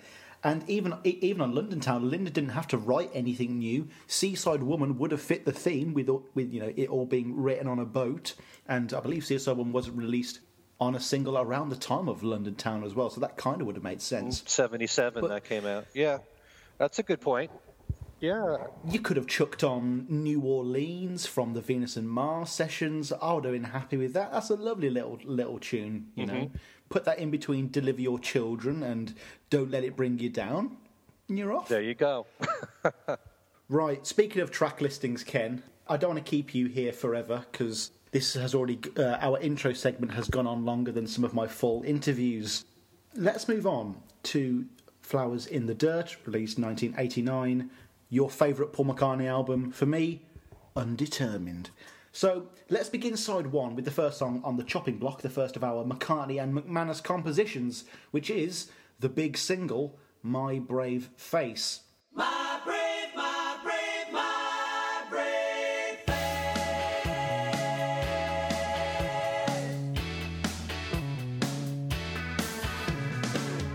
I've been living in style, unaccustomed as I am to the luxury life. I've been hitting the town and it didn't hit back. I've been doing the rounds, unaccustomed as I am to the time on my hands. Now I don't have to tell anybody when I'm gonna get back. Ever since you went away, I've had this sentimental inclination not to change a single thing. As I pull the sheet back on the bed, I wanna go bury my head in your pillow. And rather fortuitously, Ken, this was the very first song I ever heard from the whole Flowers in the Dirt project, as I'm sure many people. I can't remember how I came across it, but I remember enjoying it right away and having that familiar rush that you get when you find a new Paul McCartney song that you instantly connect with and you instantly think is of a higher quality. And, of course, it had that Beatle-esque sound to it. Now, Ken, I know you're going to say positive things about this song. Everyone loves My Brave Face. But again, this is him carrying on that Beatles sound. How successful was he? It went to number 25 in the U.S. And, you know, we're talking about a time, well, after Spies Like Us, when there should have been singles that did so much better. Mm-hmm. Press only went as far as number 21. And, you know, you hear these songs that are the first singles and you're thinking, oh, this is definitely going to be a big hit. And radio didn't embrace it. You know, I don't fully understand why. It could be because of changing times, different styles. My Brave Face was more harkening back to an older sound of Paul's, but still had a very contemporary sound for 1989. I absolutely love the song. A phrase that I will use only too often is catchy as hell, and that's what this song definitely is. It's got great hooks all over it, a great melody. I love that bass line from Paul in it, and very intellectual lyrics. Yeah, I remember, I don't know why I'm just thinking about this now, but one of the things that the Beatles loved, or maybe John and Paul loved, about Carole King and Jerry Goffin is that they would write a song that would be a sad song, but it would be an up-tempo song. You know, so you're kind of singing along with it, and you're kind of happy as you're singing it, but the contents of the song are kind of depressing if you really study the lyrics. And if you take a look at My Brave Face, you're singing along with it, and, you know, it's all about this guy who's missing his woman. You know, it's not the same without having him around, you know. So and yet it's catchy, and, you know, it's so up-tempo, and you love it the way it is. And, you know, I think it's one of his many perfect pop songs. I so agree that this is catchy, and it's catchy in so many different parts. Like, when it moves to a new part, like a middle eighth or a bridge, you don't go, oh, let's just get back to the chorus. Like, you know, when it cuts to, ever since you went away, I found a sentiment. Like, that's such a clunky line when written on paper. Like objectively. And then when Paul sings it, you're like, oh my God, this is the most mellifluous, free-flowing thing ever. This is so beautiful. And you are right. There was a classic Tom Waits line where it's like, I like beautiful songs telling me sad things. And the fact that he makes, you know, this rather negative image so upbeat is, you know, part of Paul's appeal, really. The idea of him talking about masks even harkens back to things like Eleanor Rigby, you know, wearing the face that she keeps in the jar by the door. However, I didn't really think about any of that the first time I heard this. When I first heard this song, Ken, and you're going to laugh, because this is a classic example of my overthinking things, but when I heard the lyrics, I didn't know when this song was from. I didn't know it was only from 1989. So, like, when I hear that, like, he's like, you know, made a dinner for two and there's no one sitting there and he's talking to people that aren't there, I thought this was a post Linda's death song. I thought this was him, like, trying to be upbeat after her tragic demise, and, you know, looking back, it actually does work if you look at it that way. If you don't tell someone that this is a song from 1989, it does actually work in that sense. However, obviously, it isn't about that. And even though I now know that hasn't detracted from any of the poignancy or any of the effect the lyrics have had on me. Like, they are still these brilliant Paul McCartney snapshots. We're going to see that a lot in a moment in We Got Married, where, like, you know, or in Distractions, like, he's doing a lot of this snapshot imagery, like phones on the wall, or going fast. You know, we got an apartment, we got a flat. There are all these little flashes where he tells so much in so little time. Obviously, brevity is the soul of wit.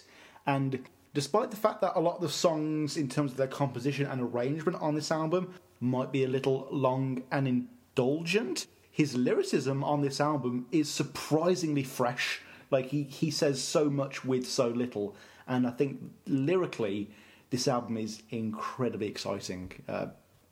Not so much... well, yeah, no, it just is. And it's incredibly consistent throughout. Yeah, I just... You know, who doesn't like My Brave Face, you know? Yep. I mean, just to look at one of the lines here in the song... ever since you left, I've been trying to compose a baby, will you please come home, note meant for you. as I clear away another untouched TV dinner from the table I laid for two. Yeah. You know, it's all these images of missing that person, all the everyday things that you do that you're expected to do, and you love the routine of it, and she's not there to share in it, that kind of stuff. But I like what you said there about saying a lot with very few words. I'd like to know specific examples on this album where you find that. But yeah, the lyrics on My Brave Face are really excellent. And there are times when you try to cram too many words into a musical line, and sometimes some of George Harrison's songs are like that. But this just flows so well melodically, even putting all those words in. Even like aside the obvious Beatles nostalgia that he's going for here, these are things that we've seen in Tug of War, even up the way to Flaming Pie, Egypt Station, Chaos and Creation. That's some ore that he's always more than willing to mine. But here it just feels very natural. It doesn't feel like he's hitting you over the head with it. It doesn't feel tasteless in that sense. And I honestly don't know why this song didn't do better in the charts, really. I mean, it's only been, or even the album.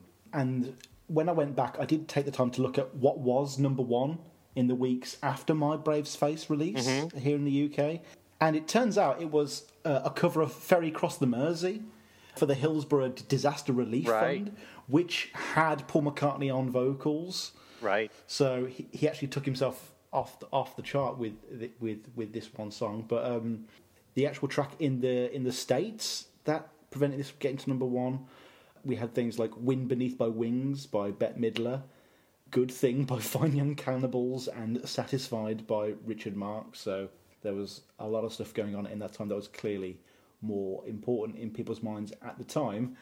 In terms of like an album opener, though, you can see why people would use the phrase return to form. This does feel like Paul is reinvigorated, he's re-energized, and you are just so excited for the whole album ahead, and you know why this is the opening track. Like, it's so clear in its sequencing. Okay, but again, I still disagree about the return to form aspect because Press to Play was a tremendous album, and I think that there was a lot of creativity, and I think he was very into making Press to Play. I think it's only because of the fact that the album didn't perform well that he doesn't speak highly of it now. I'm not saying that it's not the return to form. I mean, the only real legitimate return to form for McCartney would probably be Band on the Run. Like, that's the one that is kind of inarguable, at least in terms of like commercial success. Because even after our episode, I've already spoken on a couple of episodes how I was a bit like, I was kind of harsh on Press to Play when I was with Ken. And looking back on it, there are loads of tracks that I'm constantly going back to in this time off that I've had. Like, Press to Play is so much better than people make out to be. And Flowers in the Dirt, I've found that has kind of been overhyped, but not to the extent that I thought. I thought it was going to be more like, oh God, everyone's just raving about Flowers in the Dirt. This is going to be one of those albums that probably isn't that very good. And more often than not, it has lived up to the hype, and My Brave Face is definitely one of those songs that does that. What do you think of the video? Do you like the version of the song that they play in the video? I know it's a slightly different mix. I have to try and remember the mix. I just remember, what the storyline was with the Japanese Beatle fan collecting Beatle stuff, which I thought was cute. And he gets caught in the end, and Paul shrugs his shoulders. I like that. I tend to wish he wouldn't rely on his Beatle past, but. No, I still like the video a lot. It reminded me a lot of Give My Regards to Broad Street in the idea of like lost tapes and people getting after specific Beatles media and stuff like that. It is a very good music video, though. I kind of wish that Costello was in it. I know that he's not really in the song, but he was the co-writer, and I think that might have given it a little more marquee value in that sense. But we'll move on to our second song now, which is the first of our collaborations with Trevor Horn and Steve Lipson. This is Rough Ride. Bring it to me one more time.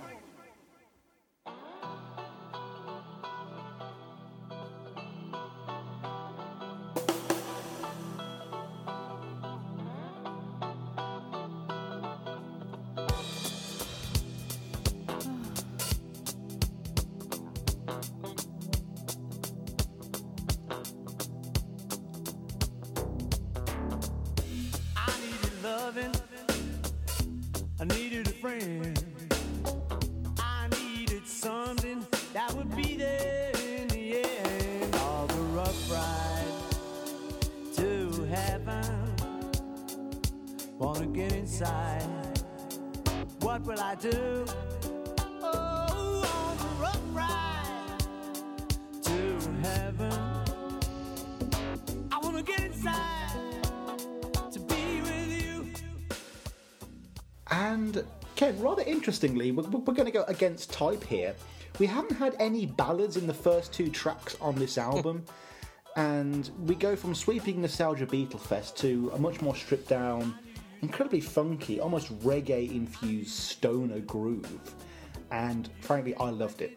Honestly, the feeling I got was like one from like the McCartney album back in 1970. You know, this like had the elements of the same loose, relaxed, almost not aimless, but kind of like meandering noodling that made the homemade McCartney album so enjoyable for me.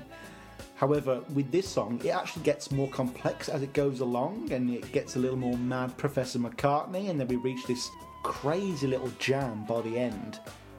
And Ken, in my research, going through various forums and stuff, I've seen that this track has been a little more maligned and criticised than I would first have expected. What about you, though? What are your thoughts on Rough Ride? Yeah, I'm surprised that it has been maligned. I just think, it's another catchy song. And whenever I hear horns in a McCartney song, I tend to think of certain songs like Letting Go. Mm-hmm. And, you have that familiar line that gets repeated by the horns. And I think the horns, although I think that these are synthesizers being used, I'm not sure. But it's the horn sound. They really help to drive the song.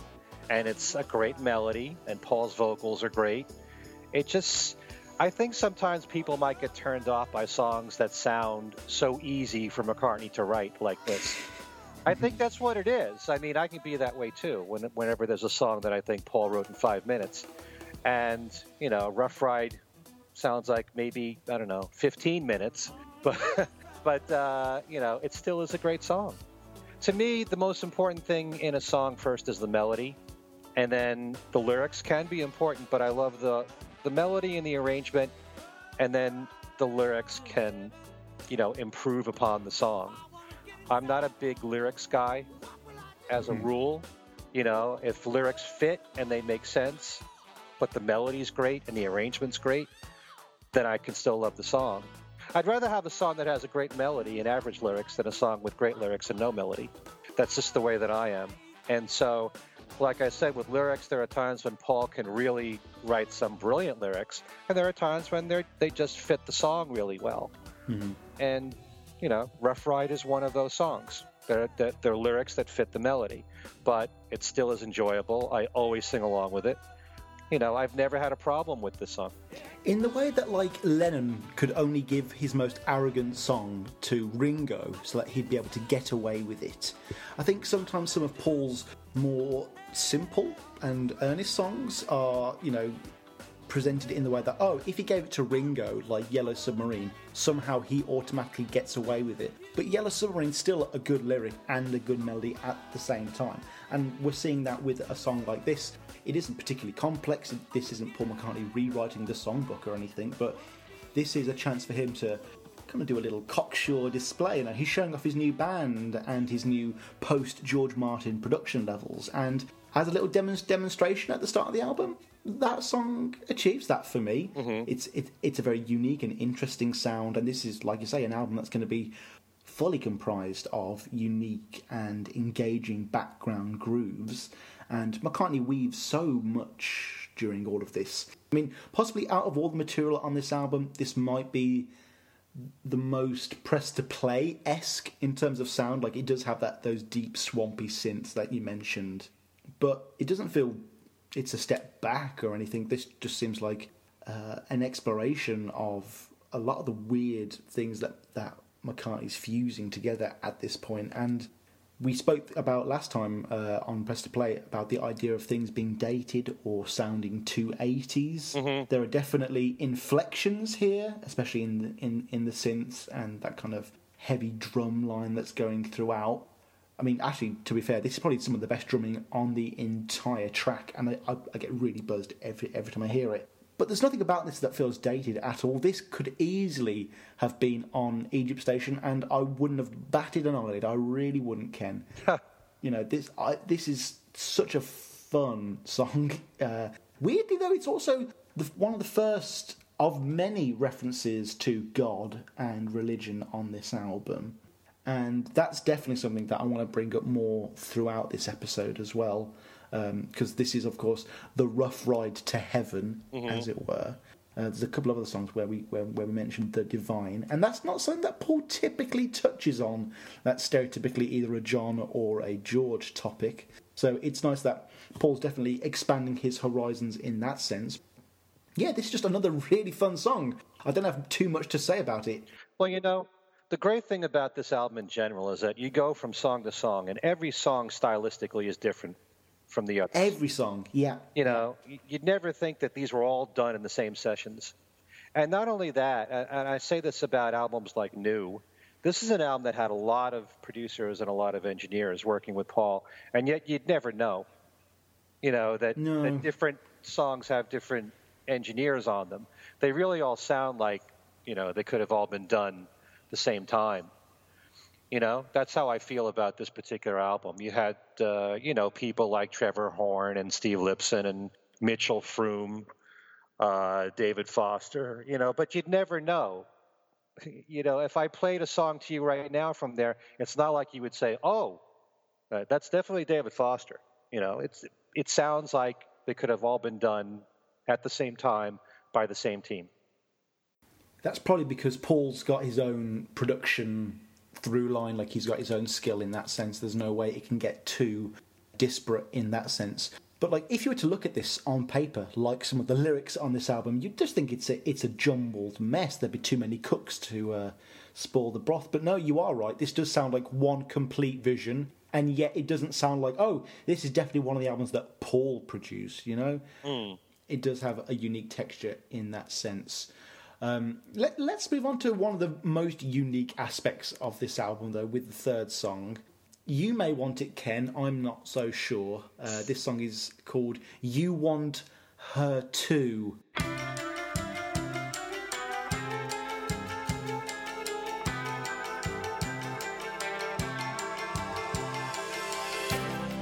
She makes me go so wrong. Yeah, you kept me awake, you did. I've loved her oh so long. So why don't you come right out and say it's stupid? She makes me do things I don't want to do. I don't know why I should be telling you. I know that you want it too.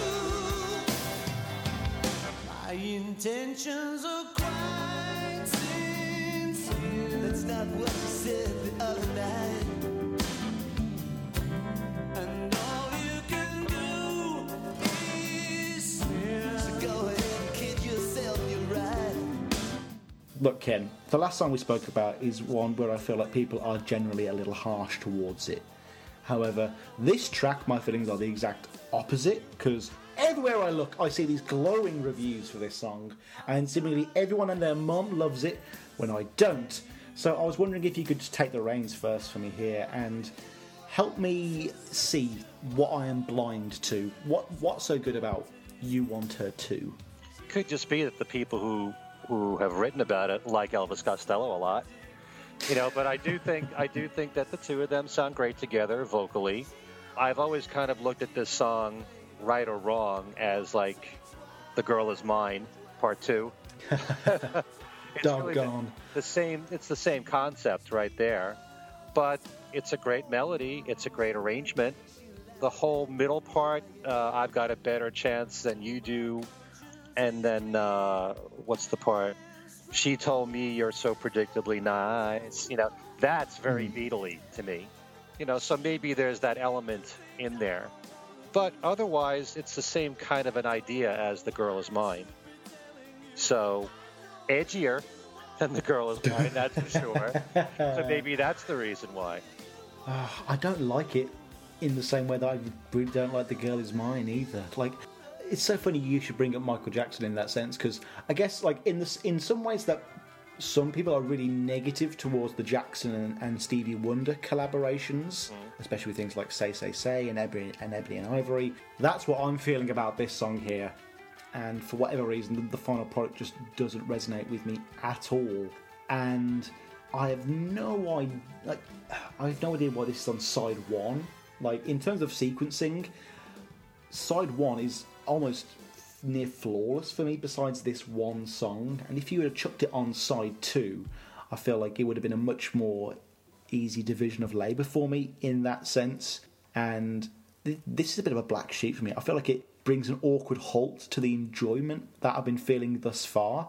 Like, do you think there's a reason that this is the only Costello vocal on the album, Ken?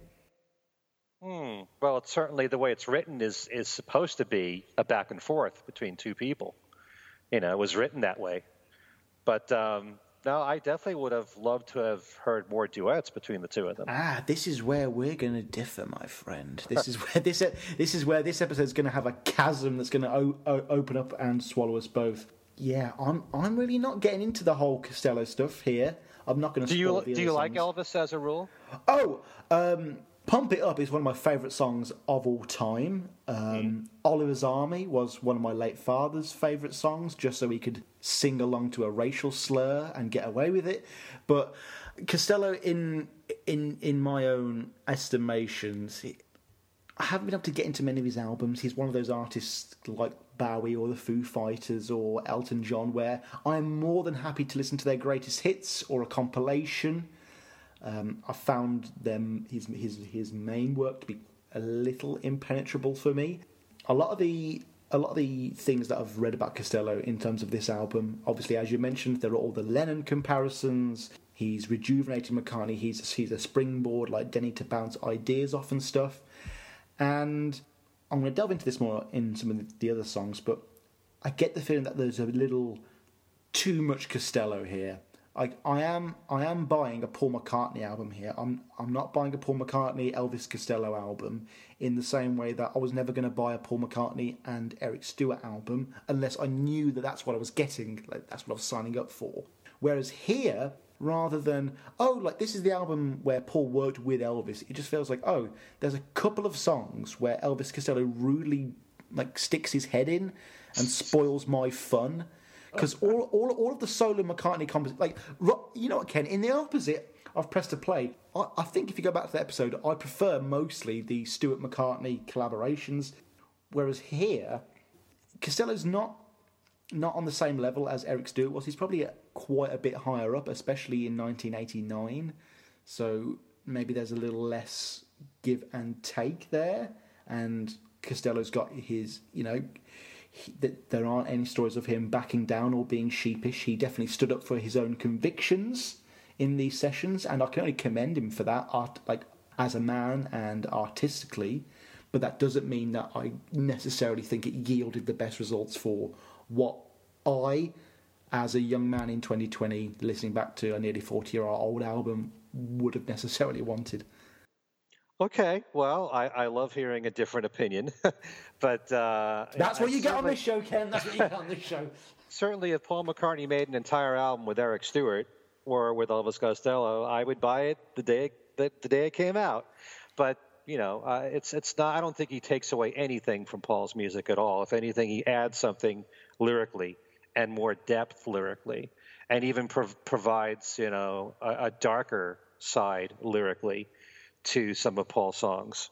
I love the variety in Paul lyrically, where so much of his stuff is so happy and positive and optimistic, and then you also like the depressing songs too, whether it's Eleanor Rigby or She's Leaving Home or those songs. You listen to something like My Brave Face, like we just discussed, and there is this troubled relationship right there. And then you've got something like That Day Is Done, which I think is one of the greatest of the McCartney-Costello collaborations, along with My Brave Face. I think that he added quite a lot to Paul's music. The Lovers That Never Were is one of the best songs that they wrote together. And I would even say, one of the best songs in Paul's solo career, too. So with every single songwriter, they bring out a different side to Paul and his music. And I loved his work with Eric Stewart. I loved a lot of what he wrote with Denny Laine. So, no, I don't agree as far as, Elvis detracting from Paul. In fourth place, we'll be getting back on track in a big way as we move on to a song that I've been itching to talk about from the start. This is Distractions.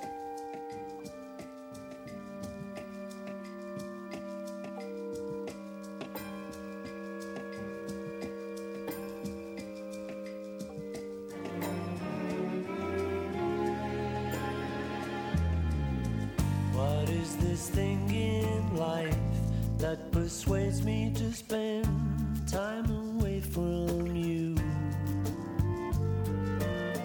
If you can answer this, you can have the moon.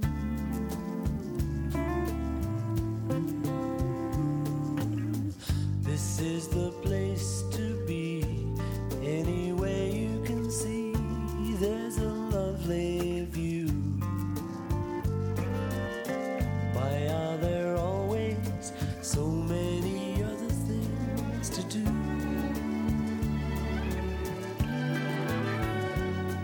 Distractions, like butterflies are buzzing round my head.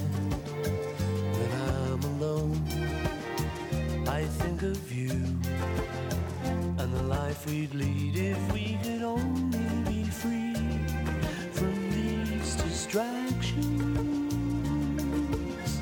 Ooh. Yes, Ken, we're getting into the sweet nectar of Flowers in the Dirt, and I just have to say from the outset, this is easily the most exciting song for me on this whole album. Wow. I've already mentioned this one and My Brave Face and how important for me they were, but when I listened to this song for the first time whilst waiting for a date just before the lockdown went down, and I was sitting in a pub on my own just going, you know what, let's give Flowers in the Dirt a whack, let me just explore this album.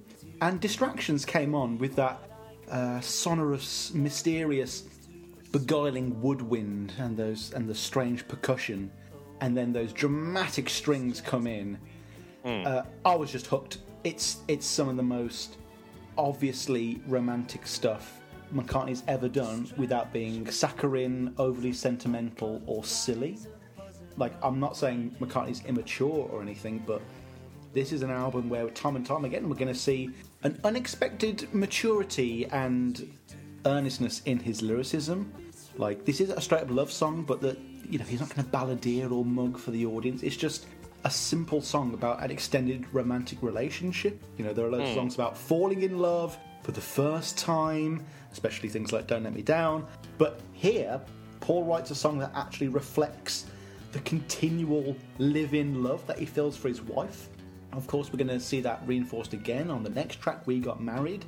But this change in subject from like a young love to a middle-aged love is so much more impactful, I think, than people would probably give Paul credit for. And Ken, I could easily go on about this song for days, so please, just tell me we're on the same page here. Oh, we definitely are.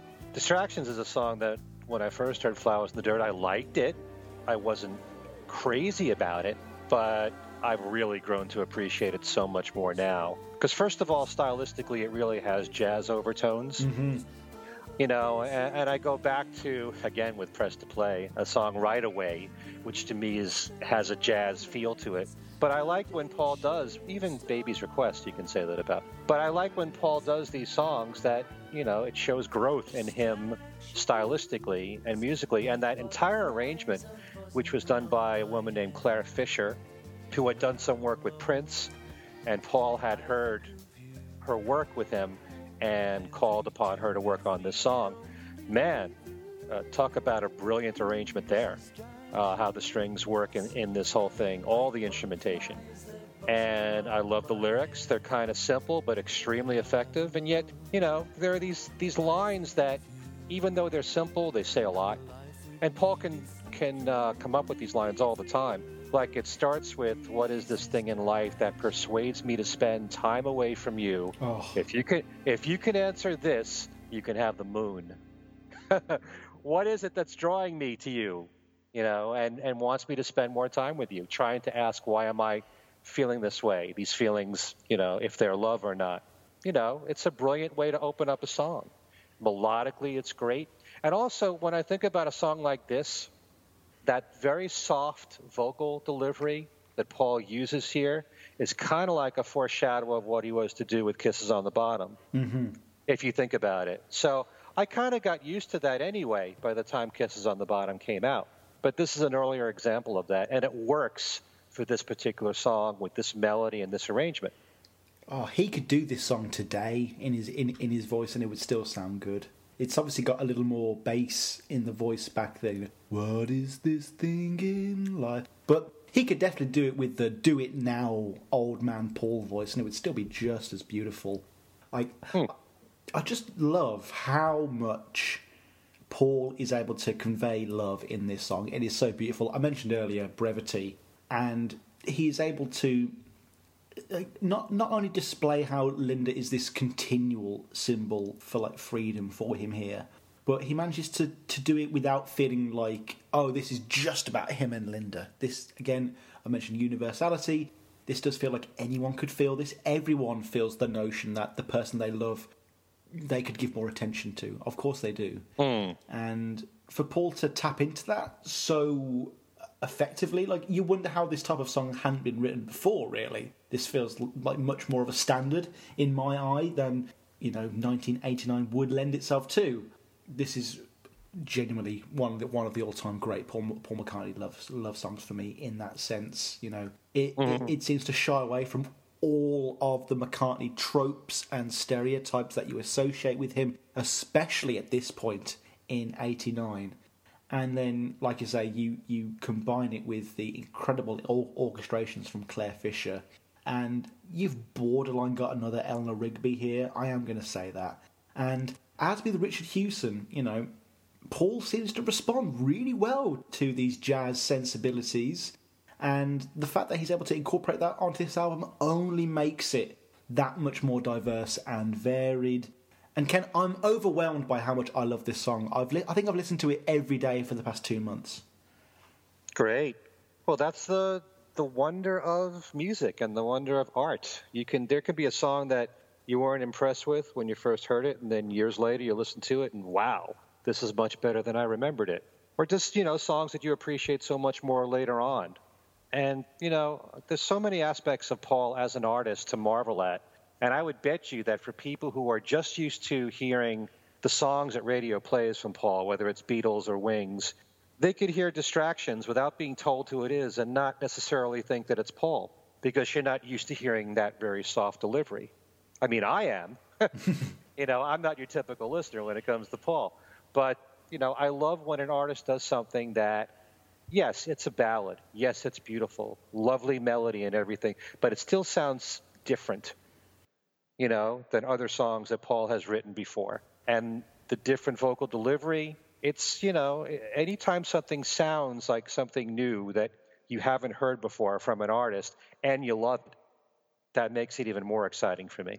Well, going back to what you were talking about on the last episode in terms of things being dated, the fact that, this can happen to me as a 20-something, late 20-something, in 2020, and the fact that these songs do sound so fresh and crisp and new, it is a testament to just how timeless Paul McCartney's songwriting has been since day one.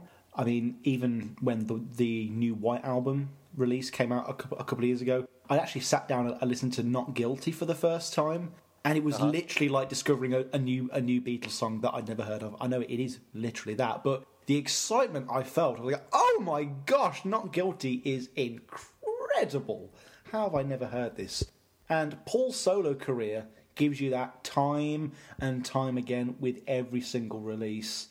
There is so much stuff off New that I didn't regard a couple of years ago, and I went back to New during one late night bike ride home, and I suddenly came across Early Days and I Can Bet and Appreciate. I'm like, oh my god, this album might actually be really fucking good. And I definitely got that with this album as well.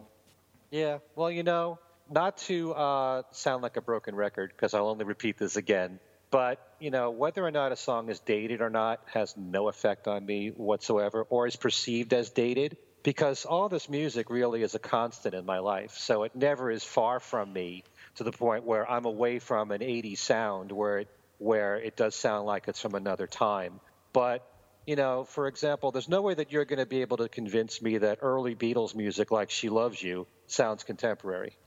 And if it doesn't sound contemporary, so what? I still love the song just as much as I ever did. A lot of people accuse Sgt. Pepper of being like, a timepiece for 1967. I still love the album, It's still a tremendous, it's a masterpiece, Sgt. Pepper is. It doesn't matter to me whether or not the sound is dated or not. If the only thing we ever cared about is what sounds contemporary, then we might as well only listen to today's music. I'd just love to hear you talk to someone who might say that, like, Abbey Road is dated. Like, I would love to hear their argument for that. Well, I don't think Abbey Road is dated. No one thinks Abbey Road sounds dated. It is like the modern album, isn't it? Well, a lot of people point to Revolver now, sounding very fresh. I shouldn't say now, because ever since the Beatles were on CD, a lot of people are appreciating Revolver so much more than Sgt. Pepper. It seems first like album these days. I ever heard, Ken. It was the very first album I ever heard was Revolver. From any artist? Oh, probably. You know what? What was the very first whole... You know what? You're probably going to laugh, but so many people my age, probably born in 92, the first album I listened to the whole way through would have been Green Day's American Idiot. Okay. But that was the first album that anyone my age bought. Couldn't imagine doing a podcast on them. I don't see that much material there. It's purely a subjective thing, but that's just how I'm kind of breaking down music ever since I've started a podcast. As like a little aside, obviously you are steeped in the Beatle world, but what is the alternative universe? Would it have been Rolling Stones? Would it have been... Oh, gosh. Yeah, that's really tough for me to say, because if I was to mention, I would say there was maybe like a 10-year period when I was very heavily into the Kinks, more the early stuff through Lola. I really loved their stuff a lot, but I loved Elton John when he first came on the scene through 1976 and all. Still love Elton John. Stevie Wonder is my favorite artist in the world next to the Beatles. Mm-hmm. But if you're talking about what came out of the 60s, and yes, Stevie Wonder was there then, I became a much bigger fan of Stevie Wonder later on in the 70s.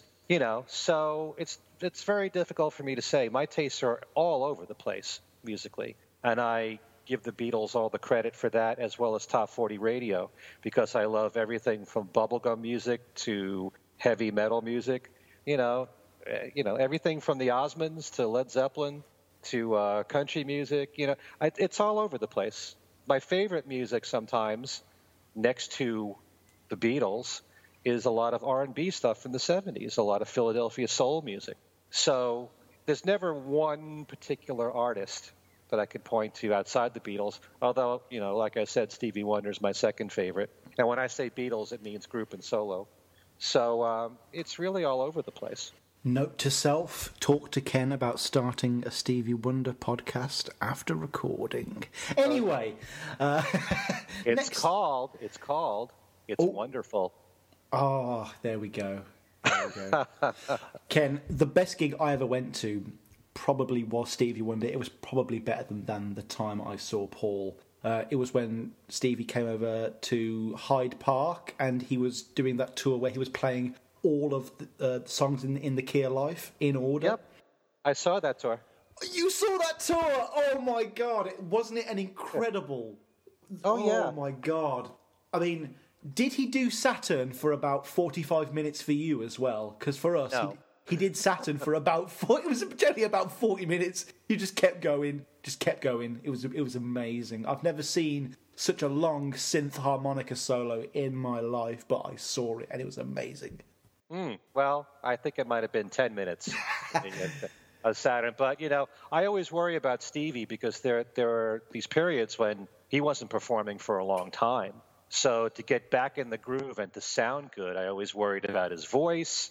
There are times when he's looked overweight, and I worry about that. But he sounded fantastic during this tour. He really shaped up. His vocals were great, lasted through the whole show. Yeah. And he did the entire Songs of the Key of Life and other stuff, too, at the end as encores. But it's tremendous. I'm not that big a fan of going to concerts where an artist does an entire album.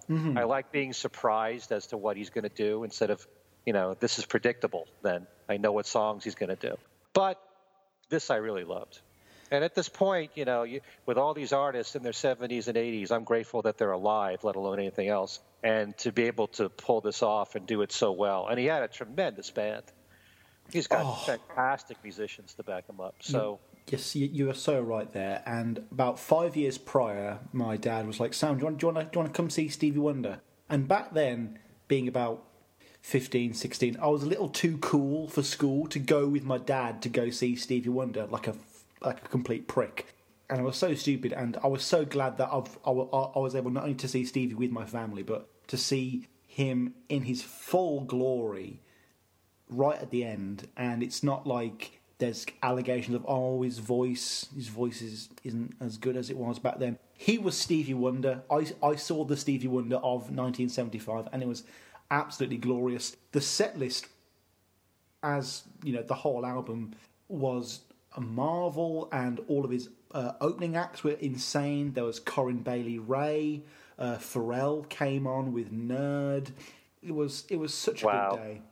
Oh yeah, it was an incredible lineup, and I don't think I've ever spent so much money on hot dogs that day than I have in my entire life. That was it was just the prices of London Hyde Park. I'm afraid. But anyway, back on track after our third digression. Next up, we're going to continue onto Paul's ruminations on relationships that last longer than a groupie one-night stand for a second time now. This is We Got Married.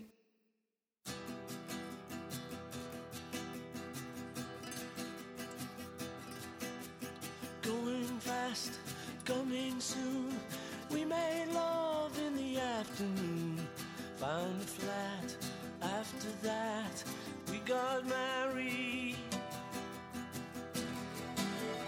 Working hard for the dream, scoring goals for the other team. Times were bad, we were glad we got married. Like the way you open up your hearts to each other.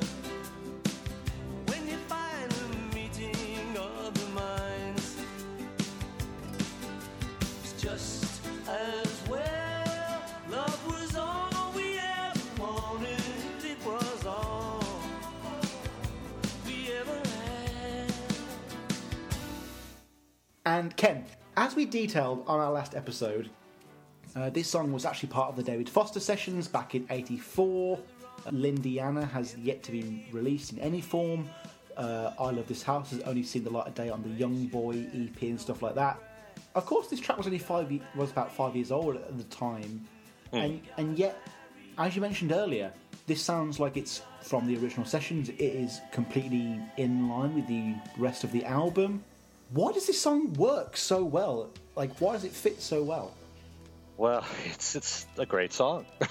There's a lot of sections in it, which, Paul is so brilliant at coming up with, not just a verse and a bridge, but sometimes an extra section that he throws in.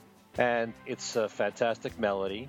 And it's another song where, if you spend time listening to the lyrics, yeah, it's about a couple getting married, but it's about the adversities that they face, and yet they stick together, and it's all worthwhile. It's still a positive look, but it's saying that marriage is not perfect, Mm-hmm. So it's just another angle of looking at marriage. It's not just a loving machine. It doesn't work out if you don't work at it. Oh. Or as he would sing live, it's not just a washing machine. Is that what he'd sing? Oh, that's fantastic. I did hear him say that. You know, it's a or washing sing that. machine. Love it. And I love, the guitar work from David Gilmour. Oh, and, he makes his every- presence felt. Yeah, 100%. Ow. Ow. It is one of my favourite guitar moments on the entire album. Like, even the opening acoustic line reminded me a lot of things like Another Day and Sound Fairy Anne. And again, we've got another fresh song. It feels different and unique, and you're hooked into the rhythm right away. And you've also got those great closing horns and synths by Wix as well. Wix is introduced on this album, and he's going to be a mainstay that we're going to see right up until the present day.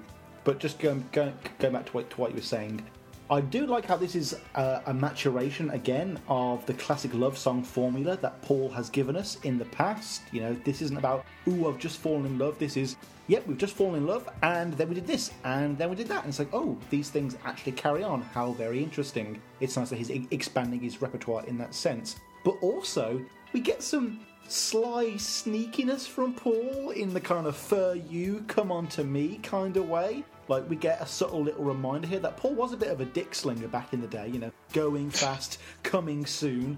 That blew my mind when I heard that. I was like, yes, Paul, you are slipping that one past the censors, you cheeky boy. Wow. You know, I never looked at it that way until now. You've just destroyed this song for me, Sam. Actually, that is quite clever when you think about it. And he is normalising premature ejaculation, because there's nothing wrong with it, Ken. It happens to a lot of guys, okay? I'm told it happens to a lot of guys. Well, this will go on my sex theme the next time I do that. 100%. No, I mean, like, maybe that's why Paul had to eat at home as often as he did, you know? Very good. Very good, Sam. A lot of people don't know what that song's about, but, you know. I can't believe that, Ken, because I come from a place of, once I listen to a song, I can't not type in blah, blah, blah, blah, blah, trivia into Google, or the Paul McCartney Project, one of the most fantastic websites on Paul there is, and I must learn everything there is to know about each song. And the first thing you learn about Eat at Home, besides the fact that it might be the weakest song on Ram. Oh, come on. It might be. It's either that or Smile Away. Oh, my goodness. Okay, Ken, what's the weakest song on Ram? Go, Hotspot. Long-haired lady. Actually, I love the song, but it goes on too long. Yeah, it does. Do you love it like you know you ought to do? Or is this the only thing you want it for? Yeah, I guess. But anyway, I've spent too much of this podcast talking about Ram. Every single episode I've either talked about Ram or Thrillington, seemingly, of late, so I'm not going to fall into that trap again. You know what I think is a great line from We Got Married? Just because love was all we ever wanted, it was all we ever had. It's very similar to the end, that is, isn't it? You know, in the love you take is equal to the love you make. There are so many good individual lines on this album in that sense, and rather that kind of mirrors a lot of my feelings with the whole album. I definitely, especially when we come on to side 2, this becomes an album for me of the individual elements are probably a lot better than the final piece. There are more songs on this album that I like than I don't, but it's possibly more of a 60-40 split than I'd like than, say, a 90-10 split on most albums. We're still definitely in the good half. Rounding out side 1, and we have the only song from this album that I can convincingly play on guitar myself. This is Put It There.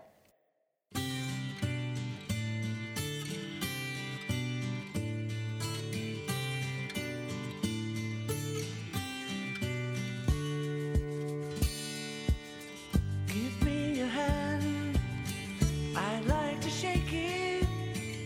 I want to show you I'm your friend. You'll understand if I can make it clear. It's all that matters in the end. Put it there, if it weighs a ton. That's what a father said to his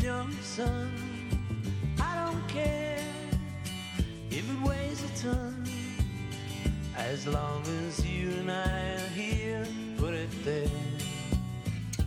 Long as you and I are here, put it there.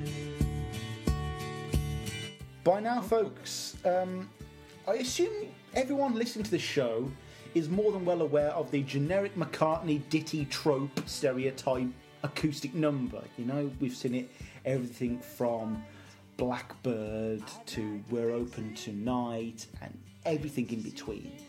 You know? Wait a minute. Blackbird you put in that same category? Blackbird is a brilliant song. Now, Ken, you may have acted a little foolish here because I am not building up to a negative at all. I'm actually such a huge fan of this side of McCartney, and I am yet to find an album or a B-side with one of these acoustics that I don't like. Even if it's something like Country Dreamer, that's one of my favourite songs, I absolutely adore that. Even Here Today, anything on Paul on the acoustic, for me, that is as classic McCartney as anything on piano for me, like Hey Jude or anything like that. This song isn't particularly long, there aren't exactly many lyrics in this one, and yet so much tenderness and genuine affection is conveyed to the listener. Of course, many of you will know that Put It There is an idiom used by Paul's father, Jim. Put it there, you know, it's literally like a handshake. Put it there. It's designed to resolve a conflict. And this song is exactly that. It's not as cloying or as silly as something like Ebony and Ivory, but this is just Paul fixing fights, putting wrongs rights, and that charming simplicity and the fact that it is just Paul and his guitar, it just makes this such an enjoyably folky affair. And I think it's really cute that he mythologises his father in this music again, especially with songs like When I'm 64 and Walking Through the Park with Eloise and stuff like that. It's nice that we have another Jim McCartney cameo here. Is this another acoustic classic for you, Ken? Classic? No. Okay. Sorry. I mean, I love every song on Flowers of the Dirt, but Put It There is probably, as much as I enjoy it, it's slightly disappointing to me because I've never felt that it's a complete song. Right, it needed a middle eight. Explain yourself. It needed a middle eight or something. It just had verses, and then it had those bars of strings, and it went back to, and then the chorus. But it needed something in the middle there to bridge it all. It's not even just the fact that it's short. I mean, a song like I Will, yes, sounds complete to me, despite the fact that it's only like a minute 48 seconds, something like that. Put It There just doesn't sound complete. Is this like more of a Teddy Boy for you then? No, Teddy Boy sounds complete. Okay, that's interesting because to me, Teddy Boy is horrendously incomplete. That is a lyric that goes nowhere slowly and then somehow still comes round back to the start. I'm not sure what you could add to this that wouldn't spoil the balance, though. Especially on an album where so many of the songs might be 30 seconds too long. To have something like this that not as brief as something like Single Pigeon, it's still a lovely little simple palate cleanser to just remind you of classic McCartney. And I think it does that perfectly. And whilst Paul doesn't, affect a vaudeville sound like his father, like he did in the last two songs, he kind of did that, reflected his dad. I did enjoy that he matured into talking about that kind of part of his life in his own style, so that resonated with me quite a lot as well. I do agree, this is probably the only track that should have been longer, but it wasn't. But I don't know what you would add to it that wouldn't make it less special. And since this is a very heavily produced album as well, it was nice to hear something that genuinely could have appeared on any other McCartney album. Not in the sense that it's derivative, but just in the sense that I found it to be quite classic, really. Well, don't get me wrong. I love the acoustic side of Paul, and there are so many fans that I've spoken to that especially love that side of him, that early 70s, even, White Album, acoustic, Blackbird, Mother Nature's Son, Heart of the Country, Country Dreamer, as you mentioned, those kind of songs. And I love it too. I just felt like it needed something extra in there. It ends way too soon for me. That's just the way I feel about it. And I love the sentiment, and I love the fact that it's a tribute to his father, just like Do It Now is a tribute to his father, because that's also another expression that I used to use. By the way, I do know that Paul once was quoted as saying that When I'm 64 was not necessarily for his father. Oh. It just so happens that when the Beatles recorded it, he was about to turn 64, so a lot of people thought that it was about him. But it could have been a nod to, the music that he loved. Oh, see, because I thought the story was he wrote it years before. And He wrote the melody. Oh, right, okay. When I'm 64. In the late 50s, he was writing that. And the Beatles used to perform it live, just as an instrumental. Oh, my God. Well, that definitely needs to be a scene in my Netflix Beatles series that'll come out in 2032. That is going to be very good. Of course, Put It There also had a couple of B-sides, whether it was the 7 or a 12-inch release. I think many of us will be familiar with Mama's Little Girl, that appeared on the Red Rose Speedway Sessions bonus disc. However, Ken, up until about maybe 45 minutes before we started recording this, I had never even heard of Same Time Next Year from 78. So, was Flowers in the Dirt another period where Paul was trying to declutter his back catalogue, do you feel? Yeah, possibly. A lot of the stuff that would have ended up on Hot Hits and Cold Cuts, those are two songs that were slated for that album. So, yeah, it was it's kind of unusual in a way, because normally when Paul releases B-sides and extra tracks for his CD singles, they tend to be songs from the sessions for that album. Mm-hmm. But this is one time when he went back and did two old songs. And at the time, it was pretty exciting for me. I mean, Mama's Little Girl is another one of those songs, like those acoustic songs that I mentioned, that some fans just treasure and love that side of Paul.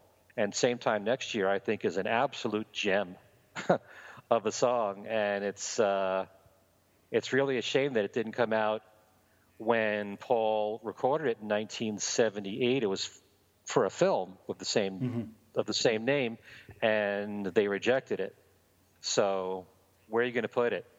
I don't know if it belonged on Back to the Egg, because I think it was the first song that Lawrence Juber worked on. Maybe it'll be on the Back to the Egg archive re-release. Who knows? You could definitely include it in there. It would definitely make the cut. It's definitely going to be one of those re-releases, though, that's obscured by legalities and stuff. Will Lawrence Juber allow them to put Maisie on the track? Stuff like that, I don't think Lawrence would object. He'd make some money off of it. Oh, no, but he's just the nicest. Honestly, this isn't me being a sycophant or a hagiographer or anything, but Lawrence is genuinely the nicest guy in Beatles podcasting I've ever listened to. He's always just so full of enthusiasm and kindness whenever he's being interviewed. And, he's probably been asked so many times about the Rockestra theme and playing the acoustics for Goodnight Tonight and Baby's Request. And he answers those questions with the same enthusiasm that Paul does. So I always give Lawrence Juber that credence there. He is definitely one of the nicest guys that I've interviewed and met. I've interviewed him several times, and I definitely agree with you. But he's got such a knowledge, not just of working with Paul, but of music in general, and a deep appreciation for all kinds of music and standards and jazz and that kind of thing. People talk about Ringo. Like, one of the things about Ringo was he might not be the most inventive drummer ever, but he knew how to play all the styles. You ask Ringo to play a rumba or a waltz or a jazz thing or a rock and roll thing, he will play it. Lawrence can play literally anything you want him to, and the lack of his inclusion on a future like 1981, 1982 Wings album is one of the biggest losses in the what-if world of Paul McCartney to me. Well, we could talk for hours on end. Talk more talk. This. I mean, I love all the different lineups of Wings, and it would have been interesting to see what would have happened if any of them lasted longer. They're all really talented musicians, and it's kind of a shame that by the time that Henry McCullough and Denny Sywell left right before Band on the Run, they were getting better and better as a live band, and Red Rose Speedway was a #1 album in America, and, they were gaining momentum, and just then, that's when they left. And here's the Wings Over America tour, and Paul's at the top of the mountain. He was like the biggest thing in 1976. Wings of the Speed of Sound was #1. And people were talking about that tour as, one of the greatest tours ever. And shortly after that, during London Town, then Jimmy and Joe left. What would have happened if that lineup stayed together?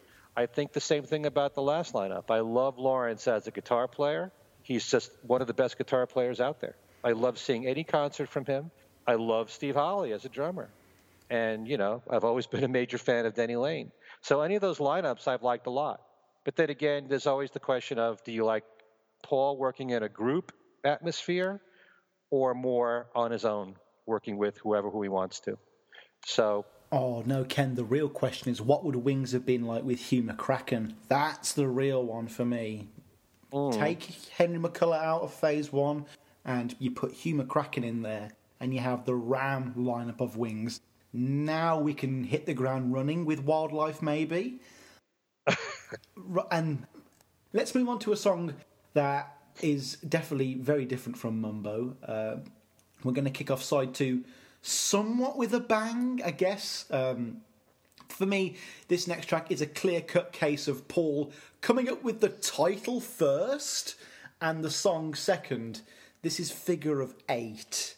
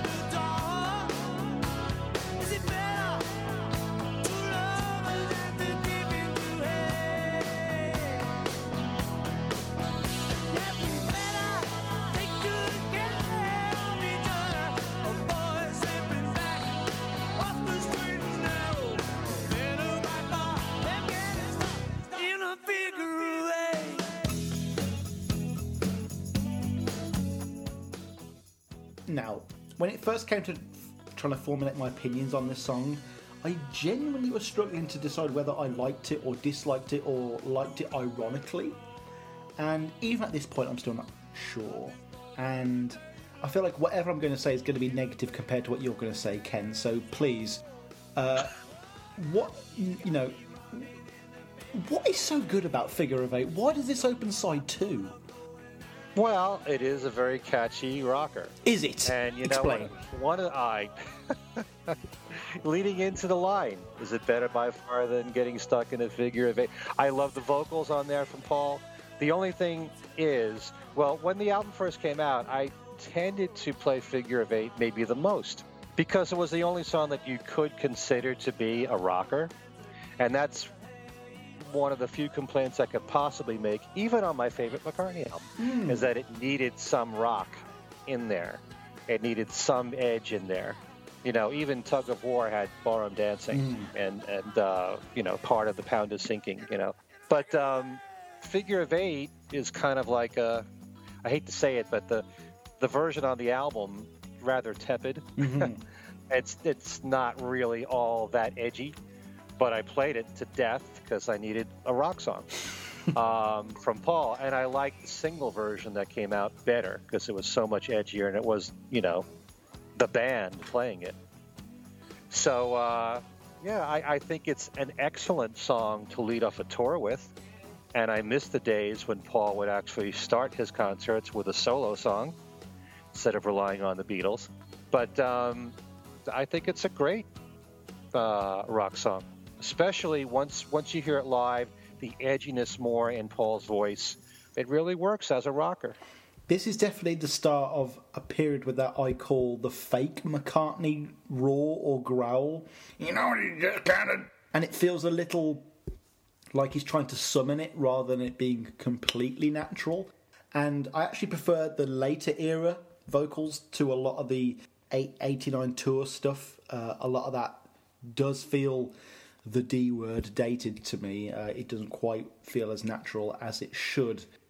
Figure of Eight for me stands out as a song that it kind of annoys me just because it breaks an unbroken run of fantastic Paul McCartney songs for me. If you'd have swapped this with this one, we would have had a run of like 6 fantastic numbers here. I do want to enjoy this song more. I do kind of like that chug-a-lug do do do do do do do do do. It's got a fun instrumentation to it, and whilst you were kind of using it for the rocker, for me, this is kind of like a background, easy listening McCartney song by my standards. Like it doesn't even feel like it is a rocker to me in that sense. And perhaps why I kind of like this album so much is that it doesn't try to be hard and edgy. It is just Paul being himself, which, let's face it, Paul, he isn't naturally very edgy at all, and there's nothing wrong with that. You don't have to be the Sex Pistols every single day of the week. But for me, this is just the first... You know what? This is a filler track for me. This is just a filler rocker, and there are so many tracks from these bonus sessions and bonus discs that easily could have filled in this spot. This could have been a B-side, if I'm completely honest. And it just felt like a generic rocker. Right away, there was nothing to me that felt like this wasn't just something that Paul couldn't have given away to Steve Miller Band or something like that. You know what I mean? Okay, well, I respect your point of view. I don't think it's, way up there. I don't put it up there with, Venus and Mars Rock Show. Or Junior's Farm or Jet or any of those songs, but I do enjoy it quite a lot, and I think it worked as a concert opener a lot. And I completely disagree with what you said about him not being a natural, edgy, rocker. He can be edgy anytime he wants to be. He has the ability to do that. It's just that musically, he's all over the place. I think consciously, yeah. But when I say naturally, I guess I mean if he's going to be edgy, he at least has to think about it for 2 seconds before he commits to it. I guess that's my... I mean, there are times when I feel like he's being edgy deliberately to be edgy. So something like For You, maybe, or...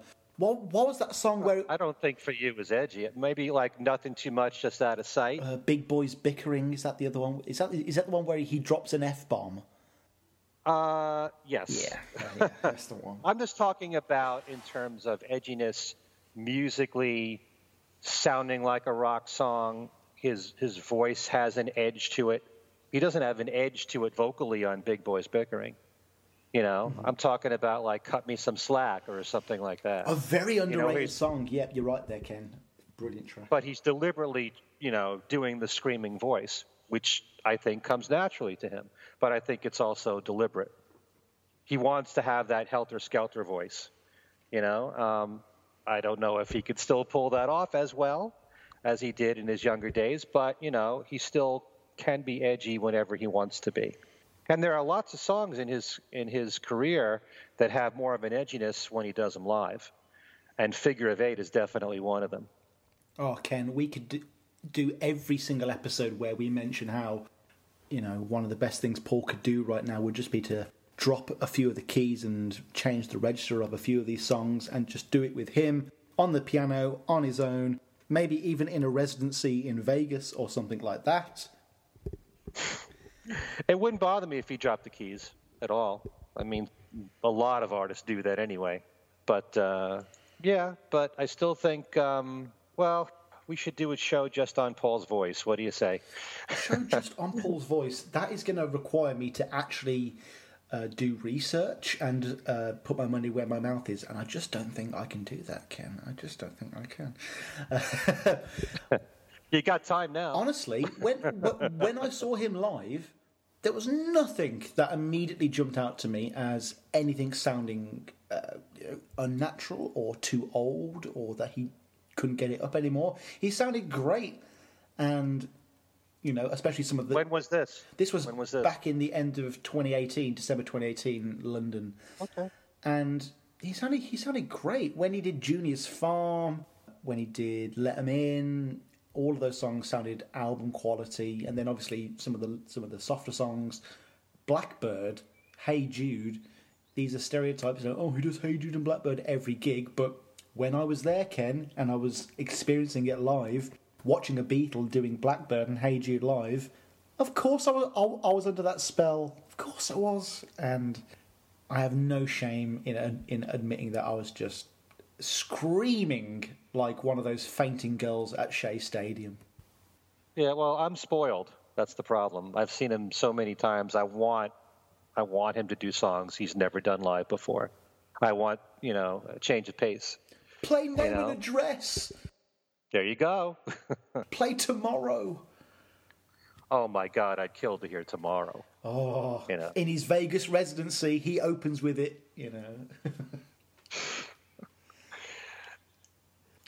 Next up, we have another single release from this album, and the artwork featured on both the 7 and 12-inch releases might actually be my all-time greatest cover design for any Paul McCartney release ever, even though it rips off George Harrison horrendously. This is a song called This One.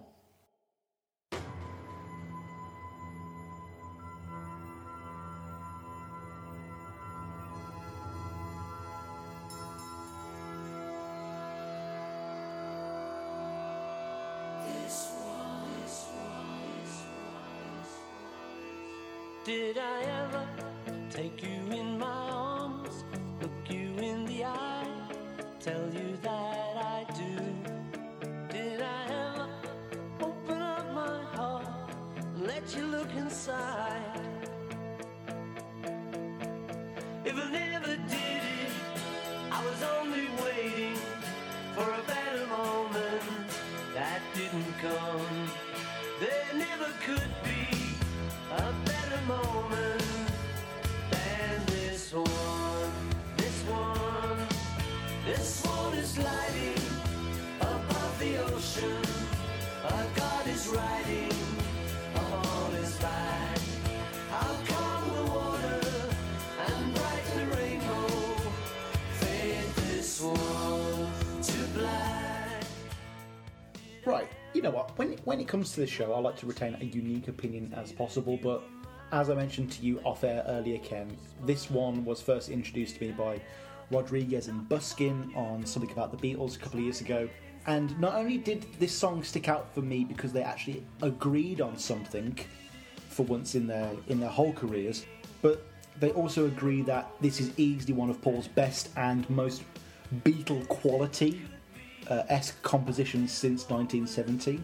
And since I'm sitting here with you now, Ken, another member of my Mount Rushmore of Beatle podcasters, I'm struggling to come up with a way for you that's any more succinct or wittily phrased than that, because the quality of songwriting here is, for me, inarguably of the highest calibre. And Ken, I just want to hear you tell me how much this song means to you. This song represents one of the best pop songs of Paul's solo career. It's unlike what I just said about Put It There. This song is complete. It leaves me completely satisfied. The melody is infectious. There's a middle eight or bridge in there that is just so absolutely perfect. There's certain songs that you call pop perfection. Penny Lane is a song that I would classify that way. Mm-hmm. There's nothing wrong, no criticism you could ever make. It's one of the greatest pop songs ever. And I kind of look at this one in the same way. Everything flows melodically. The words are really nice. I like the play on words going from this one into the swan. Yes. You know, I think that was very clever to do that. Also, there's that element of, even though I have trouble fully understanding the video, it's one of the weirdest videos that Paul's ever done, but the use of the sitar in there actually gives it a little bit of a spiritual quality to it. And then you watch the video and you've got Paul like in a lotus position and his hands are waving and you're thinking spirituality there too. And it's, you know, a great song about love. You know, that middle bit really, when you've got a middle eight or whatever you want to call it, a bridge that works so perfectly, it just makes the song for me. But the part with what opportunities did we allow to flow by, feeling like the timing wasn't quite right, that part right there, it just adds so much to the song. I mean, they're just songs that from start to finish, when you hear it, you wouldn't change one single note. The words are perfect, the melody's perfect, the production is wonderful, and, you know, it's top-notch McCartney. And this is the kind of song that, and I don't want to drift on this subject because we were questioning why My Brave Face wasn't a big hit. You know, if My Brave Face or this one were singles in the 70s, they would have been big hits, I think. It really is among the best of Paul's solo songs, definitely. Just the build-up at the start as well. Just like, did I ever? And you get that junk, junk, junk, junk in the background. You just instantly know this is building up to something incredible. And when you first brace into the melody of, if I never did it, and he's got that acoustic going in the background, I hate to use the word Beatle-esque again, but it's at least of that quality and of that same inspirational level and evocativeness. You are just instantly surrounded by, oh, Paul is doing quality material here, and you are in for the ride the whole way through. I love how you mentioned the wordplay of this one to this swan, because Lennon's the one that's always touted as, oh, he's the wordsmith, a Spaniard in the works, all of that stuff. And whilst that isn't, you know, this isn't Paul doing, you know, the Da Vinci Code or anything, I liked how the use of this swan and this swan was repeated, almost like a mantra, like he was, you know, it was given to him by a yogi whilst practicing transcendental meditation or something like that. And so many times in the Beatle world, spirituality or spiritualism can be not looked down upon, but maybe perceived to be created through artificial means. Like, oh, these were the guys with Maharishi, that they're just going to churn this thing out to create a quick buck. And I never felt that with this track. I felt like it was really earnest, and that perhaps a producer could have told Paul that this wouldn't be a single in the way that, in the way that George wasn't told that My Sweet Lord was the single. I could see that, you know, McCartney wouldn't be encouraged in that way that George was to, you know, be the spiritual Beatle or ex-Beatle in that sense. And just the visuals that I have in my head of the god riding on the back of the swan over the ocean, that's beautiful. That's such a clear picture that we so rarely get from McCartney, and it's imprinted marvellously in my brain. And of course it's reproduced on the album and sleeve cover, but still it's so evocative for Paul, and it's such a colourful song.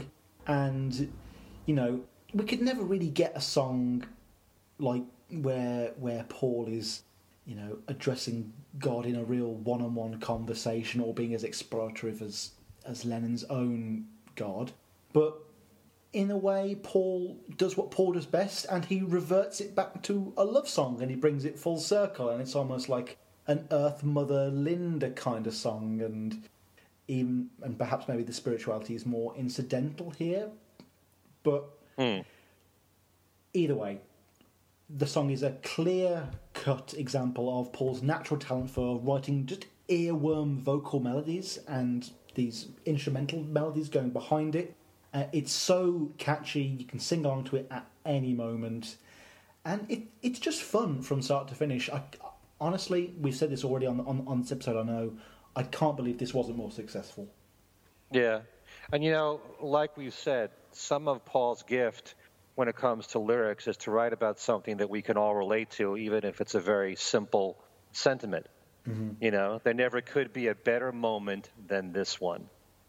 And I could tell you one particular memory I have of this song, which always sticks out in my memory, is that, you know, usually when people in my life pass away, I do cry very easily. When John Lennon died, I couldn't help but cry. When Linda McCartney died, for some reason, I wouldn't cry. It's the weirdest thing. You know, she was a big part of my life all these years. And I was at my job in New York City, and for some reason I could do some work where I could play music in the background. And I had this McCartney compilation that I put together on cassette in those days.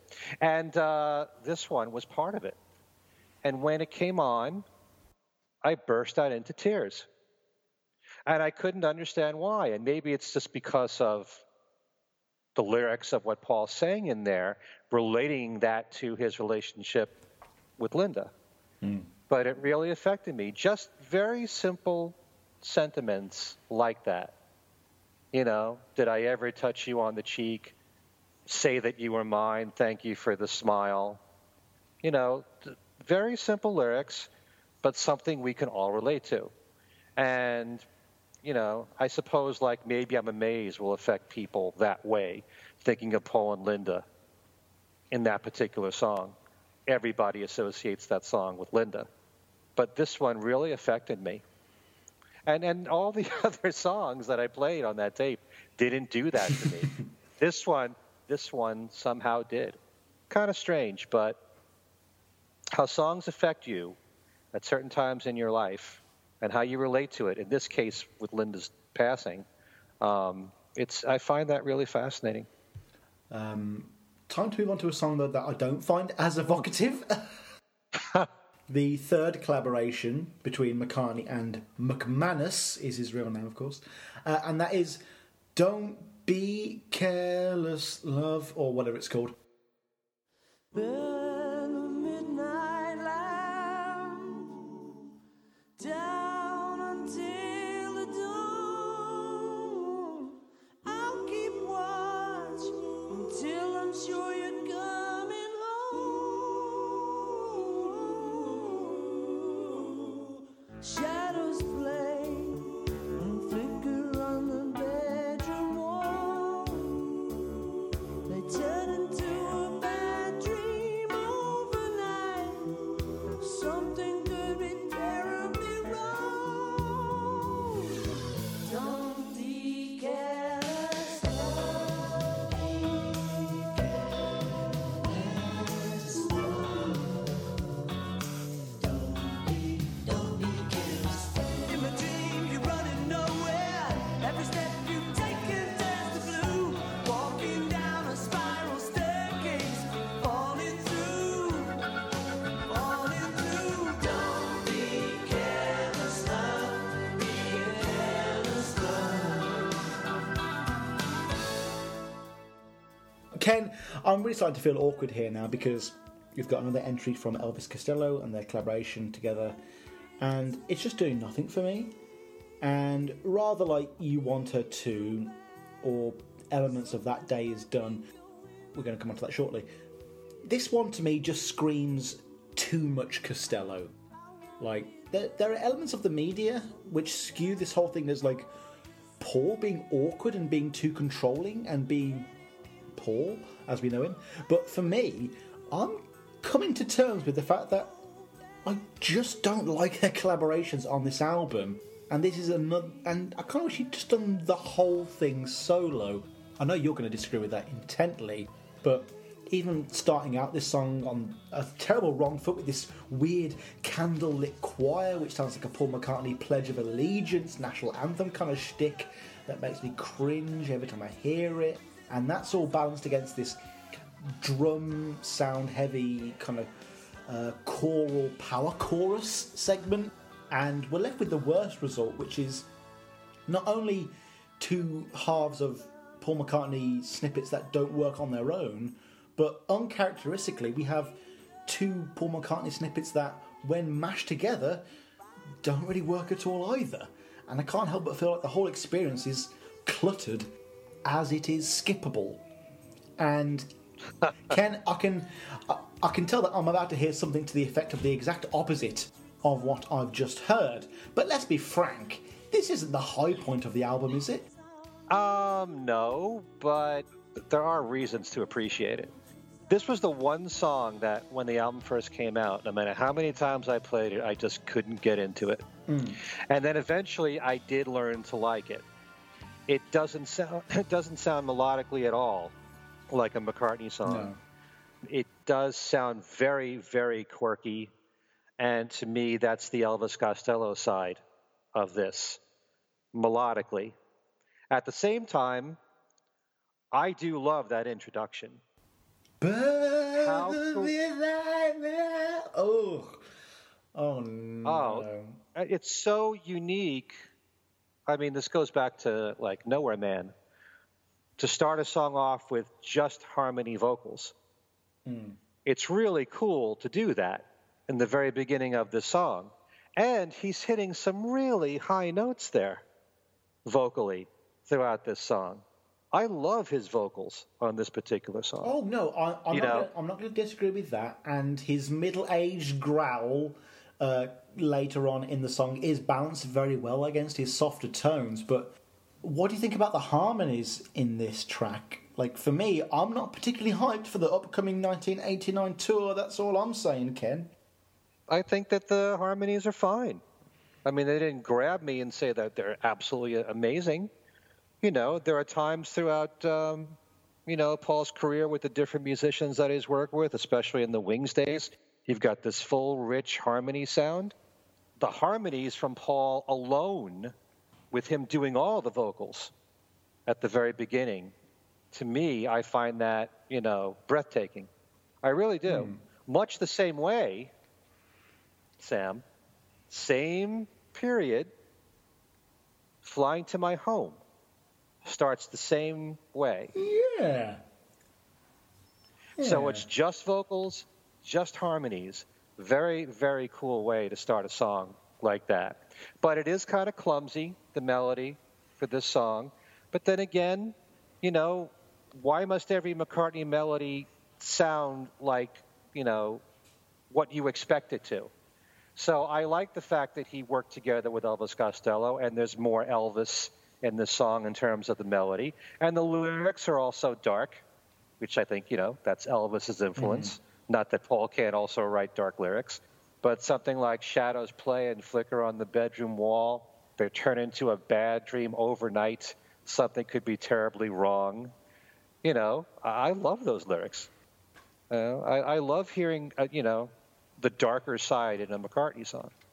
So, it's certainly not the most commercial song in Paul McCartney's catalog, but I like it for other reasons. I've grown to really like that song quite a lot.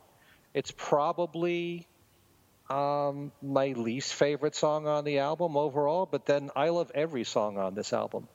It's kind of like we just did a show on Things We Said Today, which is coming out in a few days, our 5 least favorite Beatles songs. Oh, I'm itching to hear that, folks. Let me just say, it'll probably be out. Well, it'll definitely be out by the time this comes out. But I am so excited to hear that you're doing that for a topic.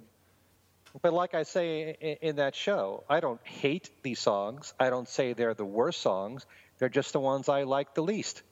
So to say Don't Be Careless Love might be the song that I like the least on this album, if you love every song, it's still a compliment if you love every song, as I do. Oh, I'm just trying to quickly think of my top 5 least favourite Beatles songs. Probably, I'm going to have to chuck Kansas City, Hey, Hey, Hey in there. Probably going to have to throw in Don't Pass Me By. It's difficult to think of Beatles songs you don't like on the spot. It really is, actually. I only named 2. Well, there's 2 that I knew instantly that go in there. But the others I really had to think about. I had to look up every song. So I mean, there are definitely ones that could have been were a bit throwaway or could have been better. Like Harrison didn't put his all into For You Blue, and yet I still quite like that track. Sure. I'm gonna have to think about that one. This really came down to the songs that I don't want to hear that much now. Not necessarily rating it as a composition. You know, because, for example, Why Don't We Do It in the Road is not a great composition. Ken, that's literally like the fourth song I ever played live. Okay. But when I play the song, I enjoy it. And yet I recognize the fact that it's not a great composition. You know what I'm saying? I don't know what you're saying. I think it's absolutely fantastic. Well, that's why we have different opinions here. I mean, don't get me wrong. I love Why Don't We Do It in the Road. When I brought this up on Things We Said Today not long ago, but there are certain songs from McCartney that I consider to be slight compositions, songs that he didn't really work all that hard on. That Would Be Something is another song like that. It's only a couple of lines, but it's what he puts into the song that makes all the difference. It's how hot the bass is in the mix. It's his drumming, all over the place. I love his drumming on the McCartney album. That kind of thing. But as a song, it's not a great song. It's everything else. It's all musically, production-wise, what he puts in there and how it's mixed that makes it interesting. Same thing with Why Don't We Do It in the Road. Same thing with Ram On. Yeah. Ram On is just, a couple of lines. But you put that piano intro in the beginning there, and then you got the ukulele and all those lush harmonies, and it's a great recording. But as a song, as a composition, I wouldn't call it a great composition. And oh my God, Ken, we've been talking for 3 hours already, and we've still got quite a few songs to go. Right, on to our next track, and we have the last, thankfully, of the McCartney-McManus collaborations. And whilst our day is certainly not over, the song is That Day's Done. I feel such sorrow, I feel such shame. I know I won't arrive on time before whatever out there is gone. What can I do? That day is done. It's just a promise that I made. I said I'd walk in her parade, hot scalding tears I thought would flow. Still in my heart, they'll never show. That day is done. That day is done. All right, Ken, at the risk of me boring the listeners with my Elvis Costello opinions, I'm going to let you take the first crack at this one. Please, talk to me about That Day Is Done. That Day Is Done is one of my favorite songs on the album. Another dark song. I mean, what could be more dark than talking about someone who's viewing his own funeral from the grave? That's what the song's all about, really. And it does have a gospel feel to it. It does feel like you're at a funeral. And gospel feel is kind of almost like a Let It Be type song in that regard. And I love Paul's vocals in it. I love the middle eight, in That Day Is Done. That's why, what was the line? That's why she walks, or so they say. She always knew just what I needed. Oh, yeah. That whole part. Overall, it's a great melody. It's not a commercial top 40 hit, but I love it. I really do. Again, unlike all the other songs on this album, another complete song, but very, very different. That's what I keep saying about this album, when every song is so different from the other ones on the album, Although when it comes to something gospel-y, I look at something like Million Miles. That sort of has that kind of feel to it. But even this is different than that. For me, this is certainly more appealing and successful in its execution than, say, Don't Be Careless Love or You Want Her To. And I guess I'm saying that this is what I wish the rest of the McCartney-McManus collaboration sounded like. Like, lyrically, this could have been a pretty standard McCartney Love Lost type of song. And this is the track where I kind of get why Elvis Costello would have worked with Paul in the way that everyone portrays. Like, the downbeat tone of this song that contrasts against Paul here and the rest of the album is admittedly rather Lennon-esque, and it does give some credence to all of those comparisons between the two. And despite the fact that this song is drenched in Costello, you know, if you weren't told at the start of a listen that which of the songs were Costello and McCartney ones, you'd probably guess that this one was that. But in total contrast to everything else I've said, I actually found this song to have a really catchy vocal melody.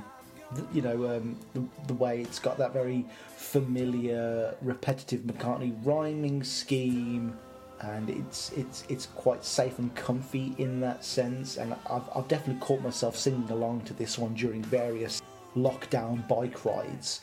And it, again, rather like the last McCartney and McManus song, the vocals attempt a kind of timelessness, like, you know, with the whole candlelit. I feel like that is done throughout the entirety of this song, but with a much greater execution. And this time, this song sounds both incredibly classic and incredibly classy at the same time. Though that's not to say that this song's without Beatle affectations. Like, the harmonies were quite nostalgic for me. There were parts of the organ that gave me Billy Preston flashbacks on Let It Be. And then there are those little jagged electric guitar barks that were very kind of Help Rubber Soul era for me, like, just like that. You know, and that kind of gave me a lot of Egypt Station flashbacks as well. But this song is written for Beatle fans without dumbing it down to the point of being an absolute joke. Possibly like the next song, no spoilers or anything like that. Not a lot really to say about this one. I actually liked it a lot more than I thought I was going to, than I thought I did, and even more than I thought I was going to admit to at the start of this episode. But I'm going to follow some of your advice, Ken. I'm not going to think about it too much. I quite like it. It's an Elvis Costello-McCartney collaboration. I don't want to break down why I like it, because I may end up revealing something that changes my opinion, and I don't want that. It sounds more like a 50-50 collaboration with Elvis Costello. More balance between the two than Don't Be Careless Love. You know, Don't Be Careless Love could be more of an Elvis Costello song to me. But again, the two of them wrote it together, so Paul had, I'm sure, a lot of input. And considering the fact that on a song like Don't Be Careless Love, if he's going to do an introduction like that, with all those harmonies and everything, I'm sure he had a lot to do with the writing of that too. So, yeah, but I definitely think that That Day Is Done is one of the strongest collaborations between the two of them. And once I have that song in my head, I can't get it out. That day is done. You know, and then it's got the bit goes, nowhere I'm going, but, and then the whole song just goes silent for like a millisecond, and then you go straight back into That Day Is Done. And in the same way that I feel like Costello was, he was born to help write My Brave Face with those. It sounds quite reductionist, and I don't mean to sound like this, but I feel like Elvis Costello is really good at helping Paul write songs that are affectations of the Beatles sound, because Costello is that obvious Beatle fan. Like, he's followed Paul to the White House to perform Beatles songs, for Christ's sake. And you know, maybe this would have worked if Paul had collaborated with Neil Innes. You know what I mean? Like, people who are able to tap into that vein. And my gosh, what I would pay to hear McCartney sing, you know, I Must Be in Love or something like that, you know, that would be absolutely incredible. You make it sound like, let me question you on this, that most Beatle fans, when Paul McCartney releases a new album, or an album like this one, are looking for songs that sound like the Beatles. I think, Ken, at least with this album in particular, because there was a lot of nostalgia and re-releases around at the time, and the fact that Paul McCartney was so into things like P.S., Love Me Do, and Return to Pepperland, I think specifically here in this example, yeah, this is drenched in the Beatle nostalgia conversation just as much as Flaming Pie is, just as much as Egypt Station is. Maybe, obviously, you see what you want to see in things, and I've definitely approached this album with the preconceived notion that there's a Beatle-esque element, so of course I could be seeing things that might not necessarily be there, and I'm just interpreting it, but I do find it difficult to detach myself from Paul's own nostalgia at this time. Well, we have a different set of ears, as most people do. You might hear things in certain songs that make you think of other songs from Paul from the past, whether it's Beatles or solo or whatever, and I'll hear something completely different. But, I definitely don't think of Flowers in the Dirt as being nostalgic, in any way, or harping back to a Beatle past in any way. I think, there was some element of that in Tug of War, only because John had just died. Of course. So it was on a lot of people's minds. Maybe with Flaming Pie, because Paul said the Beatles anthology influenced him to go back and record music the way that he did in the Beatles, and a lot of the songs he recorded quickly, that kind of thing. But and having George Martin on a number of the songs on Flaming Pie too. But I never got the feeling from Flowers in the Dirt to think nostalgically. Maybe because when he toured, he did so many Beatles songs. Maybe that's part of why you're... And, well, in 87, the Beatles CDs came out. So I don't know. But when I hear the music of Flowers in the Dirt, I don't think nostalgically. Yeah, a lot of that could just be down to what I perceive as a nostalgic sound to be as well. And I certainly don't have the full scope of the story as you do, and as many analogues as a comparison.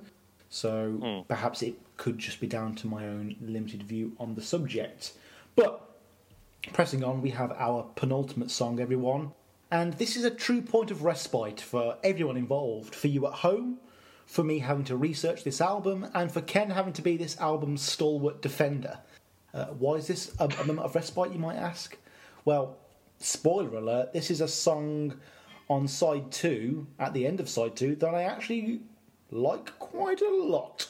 This is How Many People Are...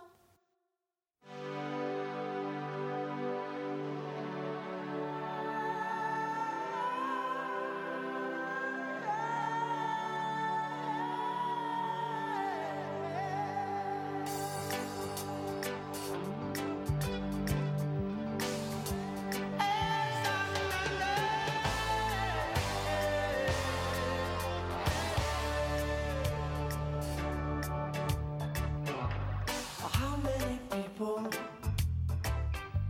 stand in a line?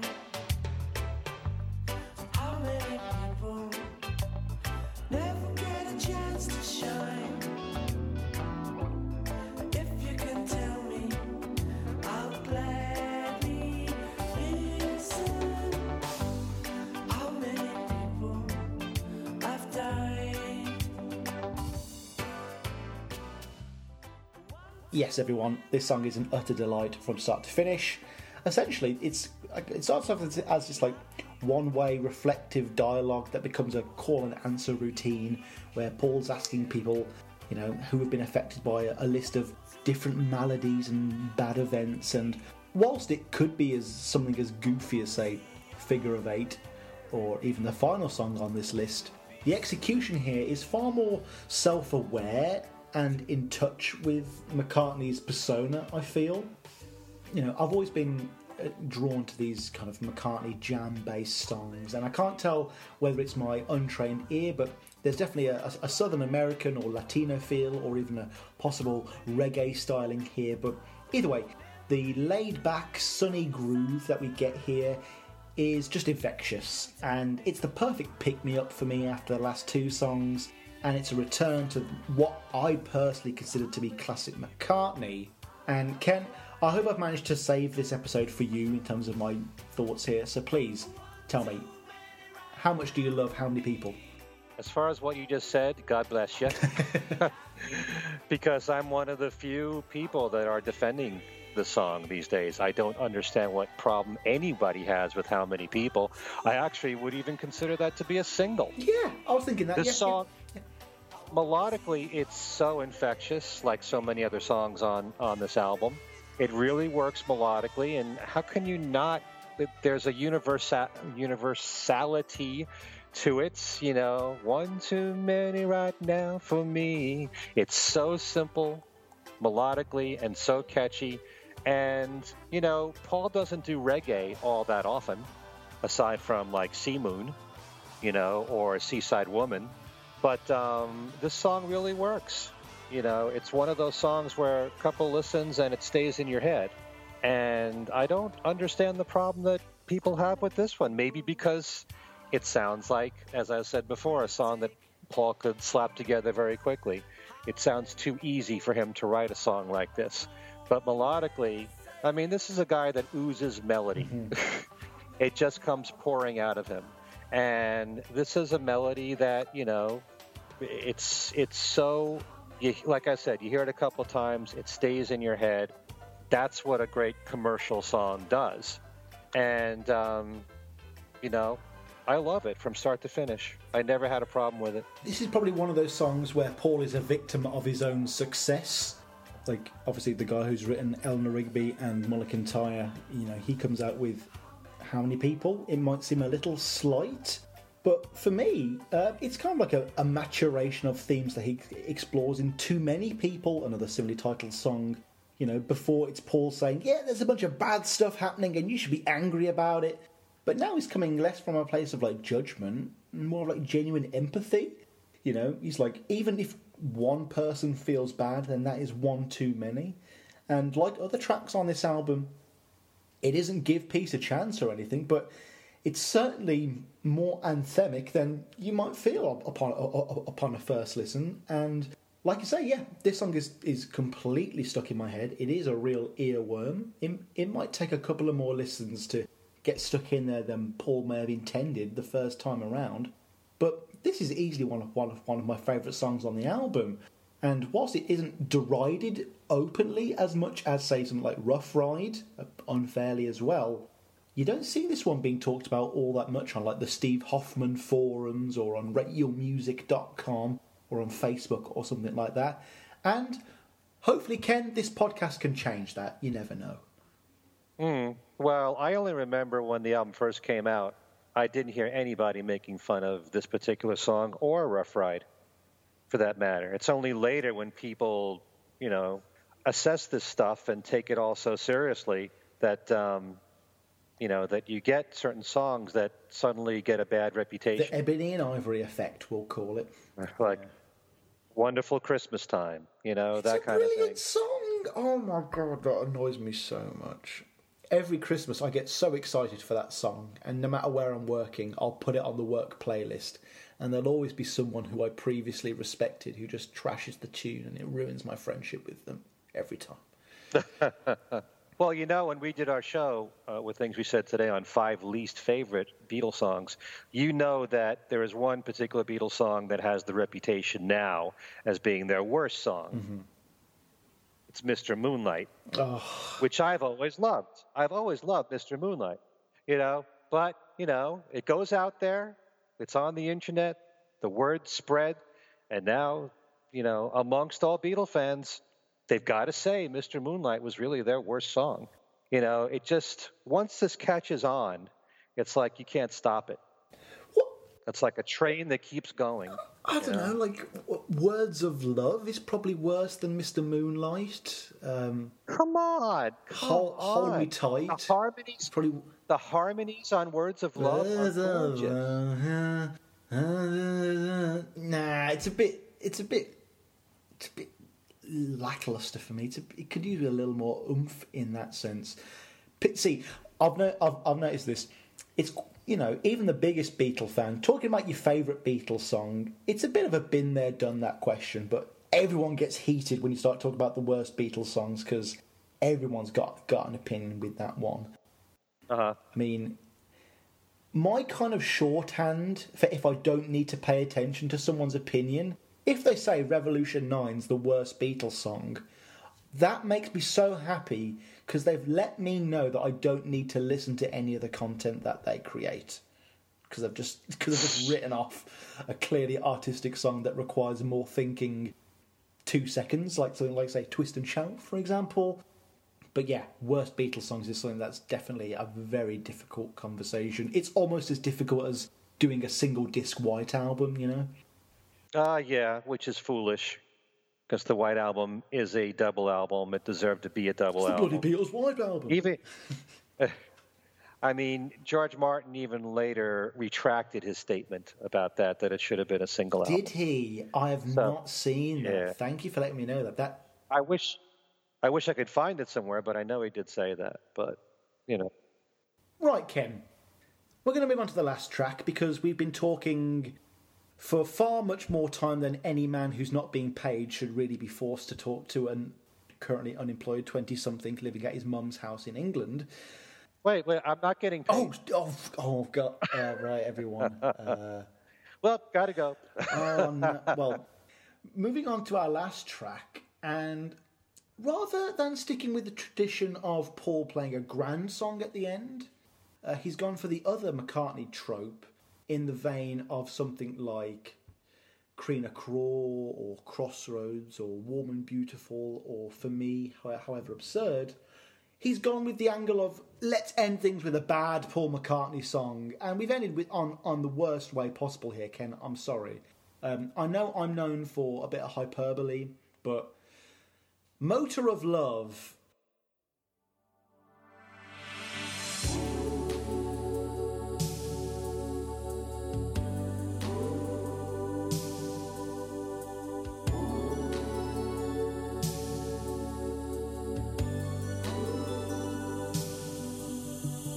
I can't get over your love, no matter how hard life seems.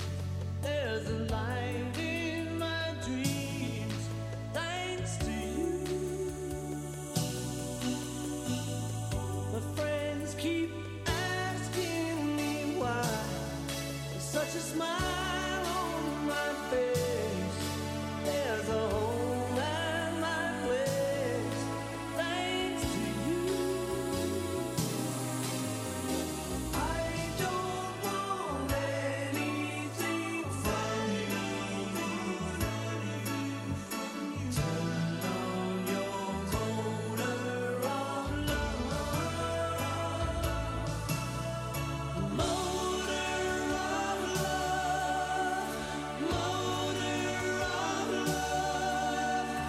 Heavenly Father, look down from above.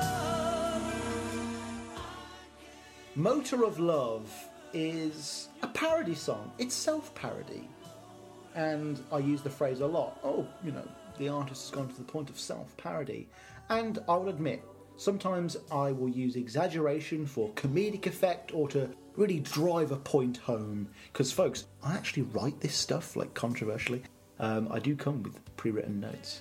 And when I was writing this, I was so sure that my feelings this was self-parody. I am willing to die on the hill of calling this an awful self-parody. I am not one to go for people's ideas and their thoughts and their feelings. I want to critique execution and style choices, things that aren't inherently about the person. But here, the decision to write a song called Motor of Love and expressing someone's power and their effect on your life through their, quote, motor of love is just misguided. It reminds me of the Gravy lyric from She's My Baby or the Dustbin Lid line from The Other Me. And I can't help but just fundamentally disagree with any of the vetting process that allowed this song to get on the album. Worst of all, for those not carefully listening to the lyrics, or those without a lyric sheet at hand or a tour guide, they may hear this song that is about, a lover turning on her motor of love. It's about a person, a woman, possibly Linda. And for those not listening, they may interpret this song or misinterpret this song, as I first did, to be analogous with a laughable effort in the vein of Queen's I'm in love with my car. Ken, I want to know your thoughts on this song in particular, because we disagreed massively on the closing track for Press to Play, or However Absurd. With that in mind, how do you compare to However Absurd to Motor of Love? Well, I have one word to say to you, and that's overanalysis.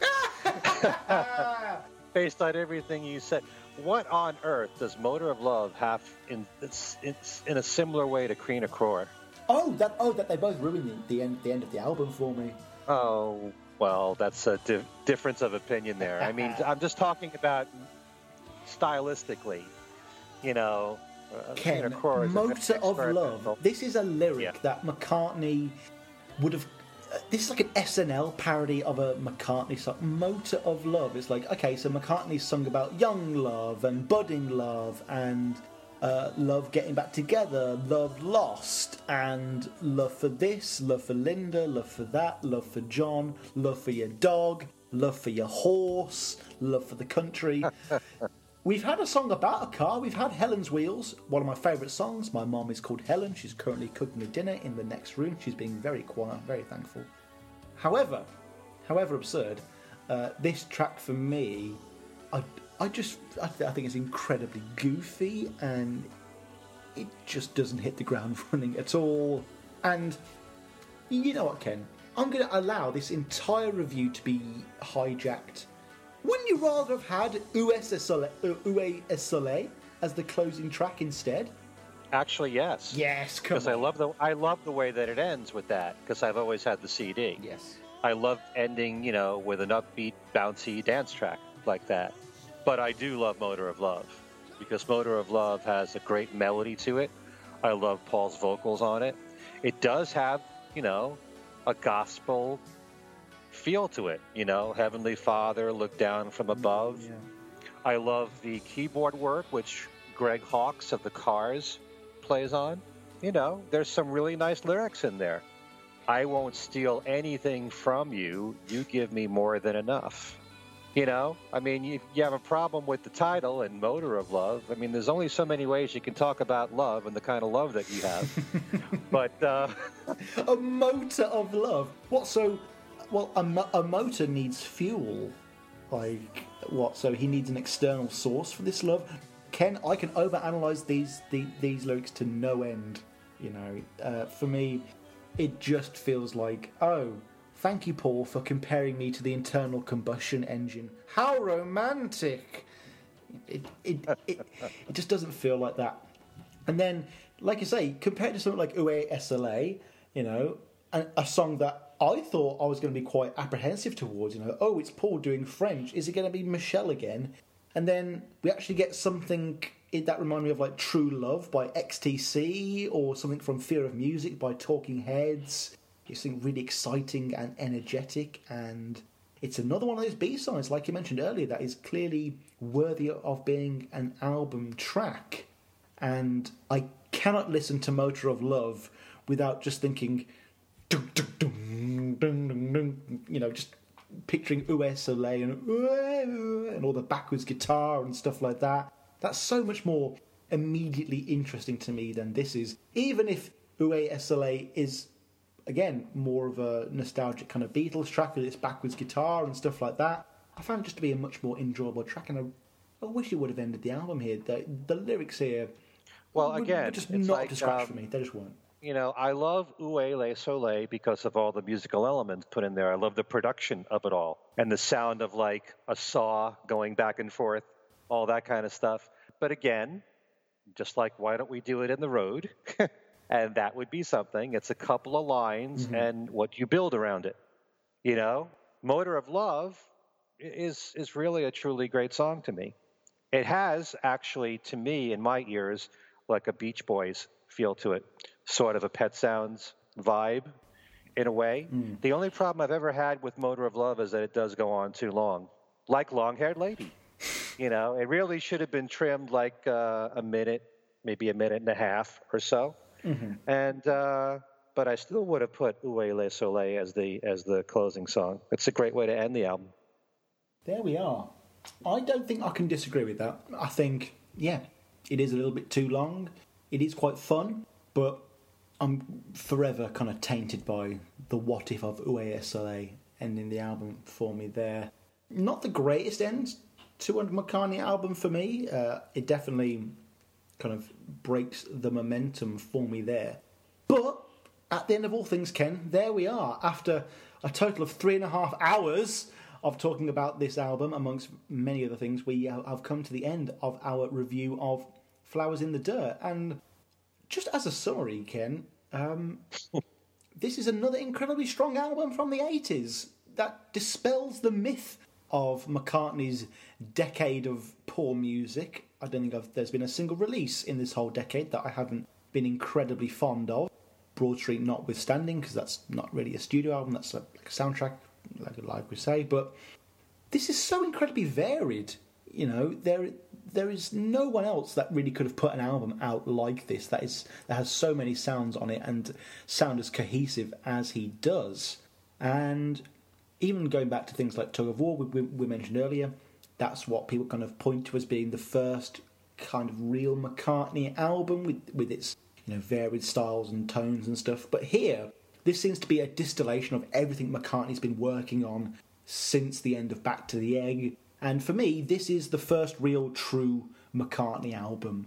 And it's got everything that I want from all of his future releases. It's got breadth, it's got diversity in style, it's got diversity in lyrics and subject matter. If I don't particularly like a track, it doesn't mean that the album's boring or completely derailed. It's, you know, showcasing that Paul is trying all these new ideas and he's going for new sounds and he's not allowing himself to be stuck in a rut. And everything he does on this album goes entirely against the 80s narrative that's pressed against him. And, you know, again, it is, you know, halfway through 1989 when it comes out, but more so than anything else in the 80s catalogue, it just dispels all those silly myths. And Ken, after listening to this album for the last couple of weeks, I'm just going to say I get it. I get why so many people love Flowers in the Dirt.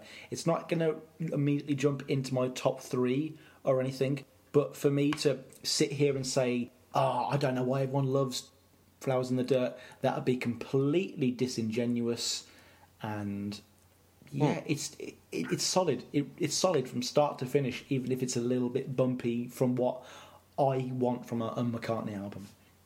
Well, as far as what you were saying about the 80s, as far as I'm concerned, Paul released 3 great albums in the 80s, Tug of War, Press to Play, and Flowers in the Dirt. I'm kind of surprised at how much you like Pipes of Peace. I love Pipes of Peace so much. You know, I love Pipes of Peace too. You know, you just have to put it into your brain. Don't compare it to Tug of War. Mm-hmm. You know, but I think you like Pipes of Peace even more, don't you? Yes. Ken, what are your final thoughts on Flowers in the Dirt? Definitely. I mean, I never get tired of hearing this album. Good. Usually if ever I'm going on a trip somewhere or taking my car for any kind of lengthy ride, if I'm ever going to grab a McCartney album, it tends to be either Flowers or Press to Play, usually. Mm-hmm. You know, like I said, every song is different. It sounds very fresh. I love the wide variety of McCartney's music. And he's one of the few people who can pull something like this off and do it so well. I also love his vocals all throughout the album. Everything from the way his vocals sound on Distractions, that soft delivery, to the pop voice of, My Brave Face and this one, to those harmonies on Don't Be Careless, Love. You know, his vocals are great all throughout. That Day Is Done, his vocals are great. Motor of Love, his vocals are great. You know, all throughout the whole, it's a wonderful album from start to finish.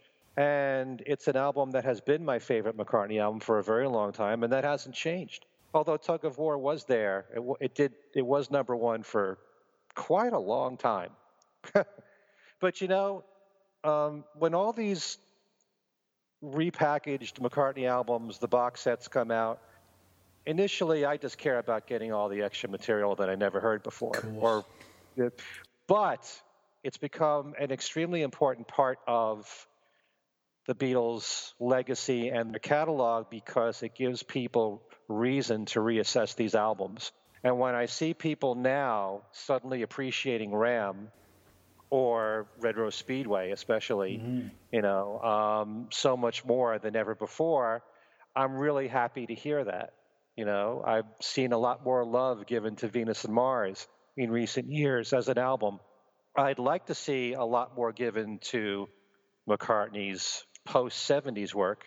There are certain albums like Tug of War, which universally, people tend to think is, no matter what, one of his best albums. And Flaming Pie, they give a lot of credit to, and Chaos and Creation in the Backyard, and to some degree, Egypt Station. But, I like all the albums he's done. His albums go from good to great, but this particular album is definitely, it's my favorite, and because of its wide variety, all done very well, I consider it my favorite. I'm losing my voice. I know. I'm losing mine as well.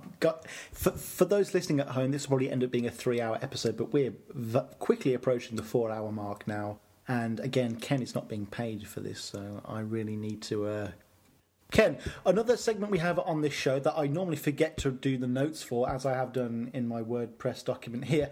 We're going to do Canon Fodder, which is essentially where we create a little list of all the songs that we're going to be cataloguing for a future hypothetical society that doesn't have access to McCartney's music and only our playlist, which is the best of the best. There's 2 of us, so we'll pick 3 songs to be in the Canon Fodder playlist.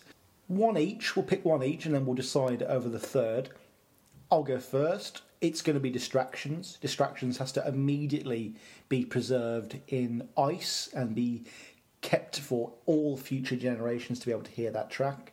I don't need to explain myself any further. It's simply sublime, and I don't use that word lightly. Ken, what is your de facto entry? This one. This one. That is a good one to choose, I must admit. Okay. So, we've got Distractions and this one.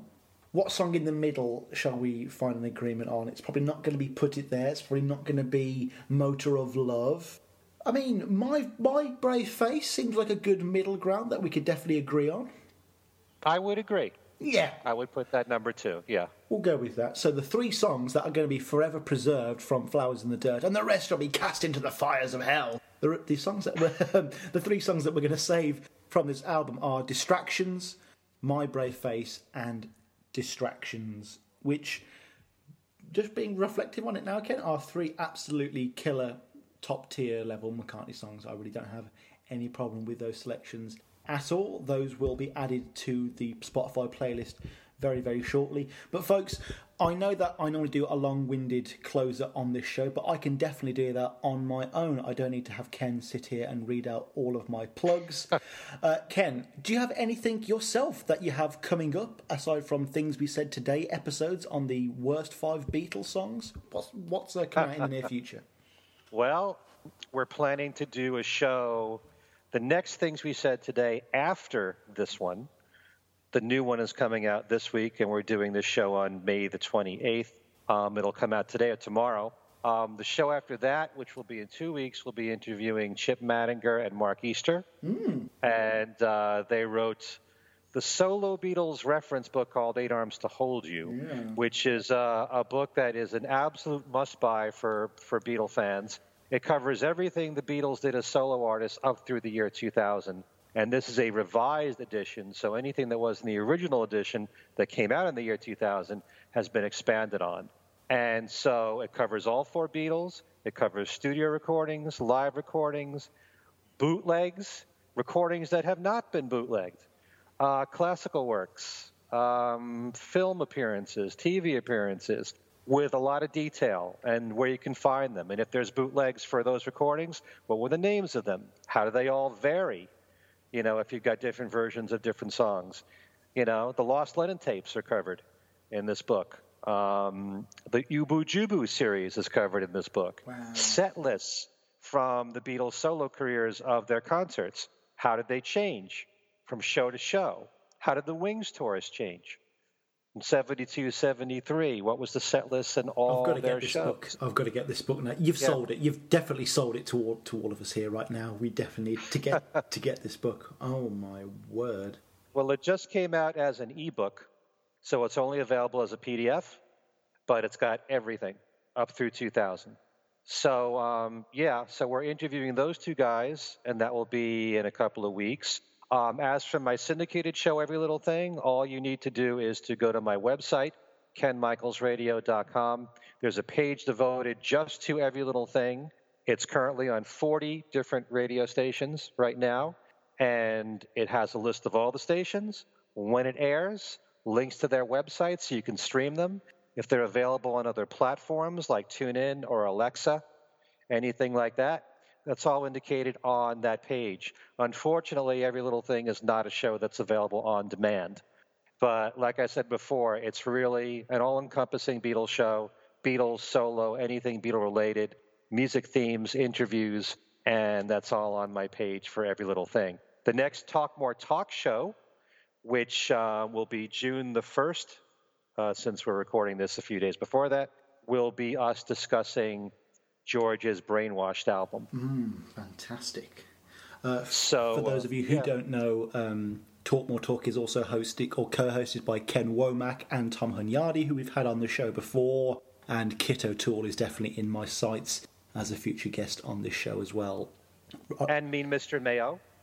Mean Mr. Mayo is another co-host. Ken Womack was there in the very beginning, and because his schedule was very demanding for him, he's only been on our show once in like the last, half year. But there's a very good chance that he'll be returning as a regular or semi-regular to the show. So, and for those who have never caught that show, it is a video podcast, and it first airs every other Monday night at 9 p.m. Eastern Standard Time in the United States on our Facebook page, which is Talk More Talk, a solo Beatles video cast. And we always tackle a solo topic unless there's something, major going on with the group, like when Let It Be comes out, we'll be, covering that. But after it airs on Facebook Live, and you can always write into us as we're doing the show with comments, it then stays on Facebook. We put it on YouTube. We take the audio of the show and put that on YouTube. It's also on iTunes. It's on Podbean.com. It's on Spotify, iHeartRadio. It's kind of everywhere. Things We Said Today is strictly an audio show, but you can hear that on iTunes and YouTube, and also on Podbean. So we got those three shows, Every Little Thing, Things We Said Today, Talk More Talk. That's always going on. And then there's my website where every single week there's Beatles trivia. There's loads of interviews to plow through from people in the Beatle world. So much of what you'd hear in Every Little Thing, and I play a couple of excerpts of an interview sort of as a teaser to lead people to the website to hear the full interview. All that is on several pages on my website. It is mind-boggling, everyone, the amount of interviews that you can, even just on the first page, you're like, oh, not only has he spoken to this guy, he's spoken to this guy several times and asked everything you could ever want to ask. I can only point all of you in that direction with the most passion possible. All of these links are, of course, going to be down below. Ken, thank you for coming on to this episode to talking about an album that you've probably talked about a lot in your life, certainly the last album. Next time I have you on, Ken, it's going to be about something really obscure. How about that? Well, thank you so much for having me on, and maybe sometime in the future the tables will turn and I'll be interviewing you on your 2000 show. On my Ken, I need to get to fucking 100, mate. Let's just do baby steps first, yeah? Let's do baby steps. Ken, you are literally my favourite guest to have on the show. You do make this feel like a legitimate podcast, so I do thank you for lending credence to this mockery of a brand that I've created. Thank you so much for coming on the show. We'll speak to you very soon. Take care, my friend. Thank you, Sam. Much luck to your show.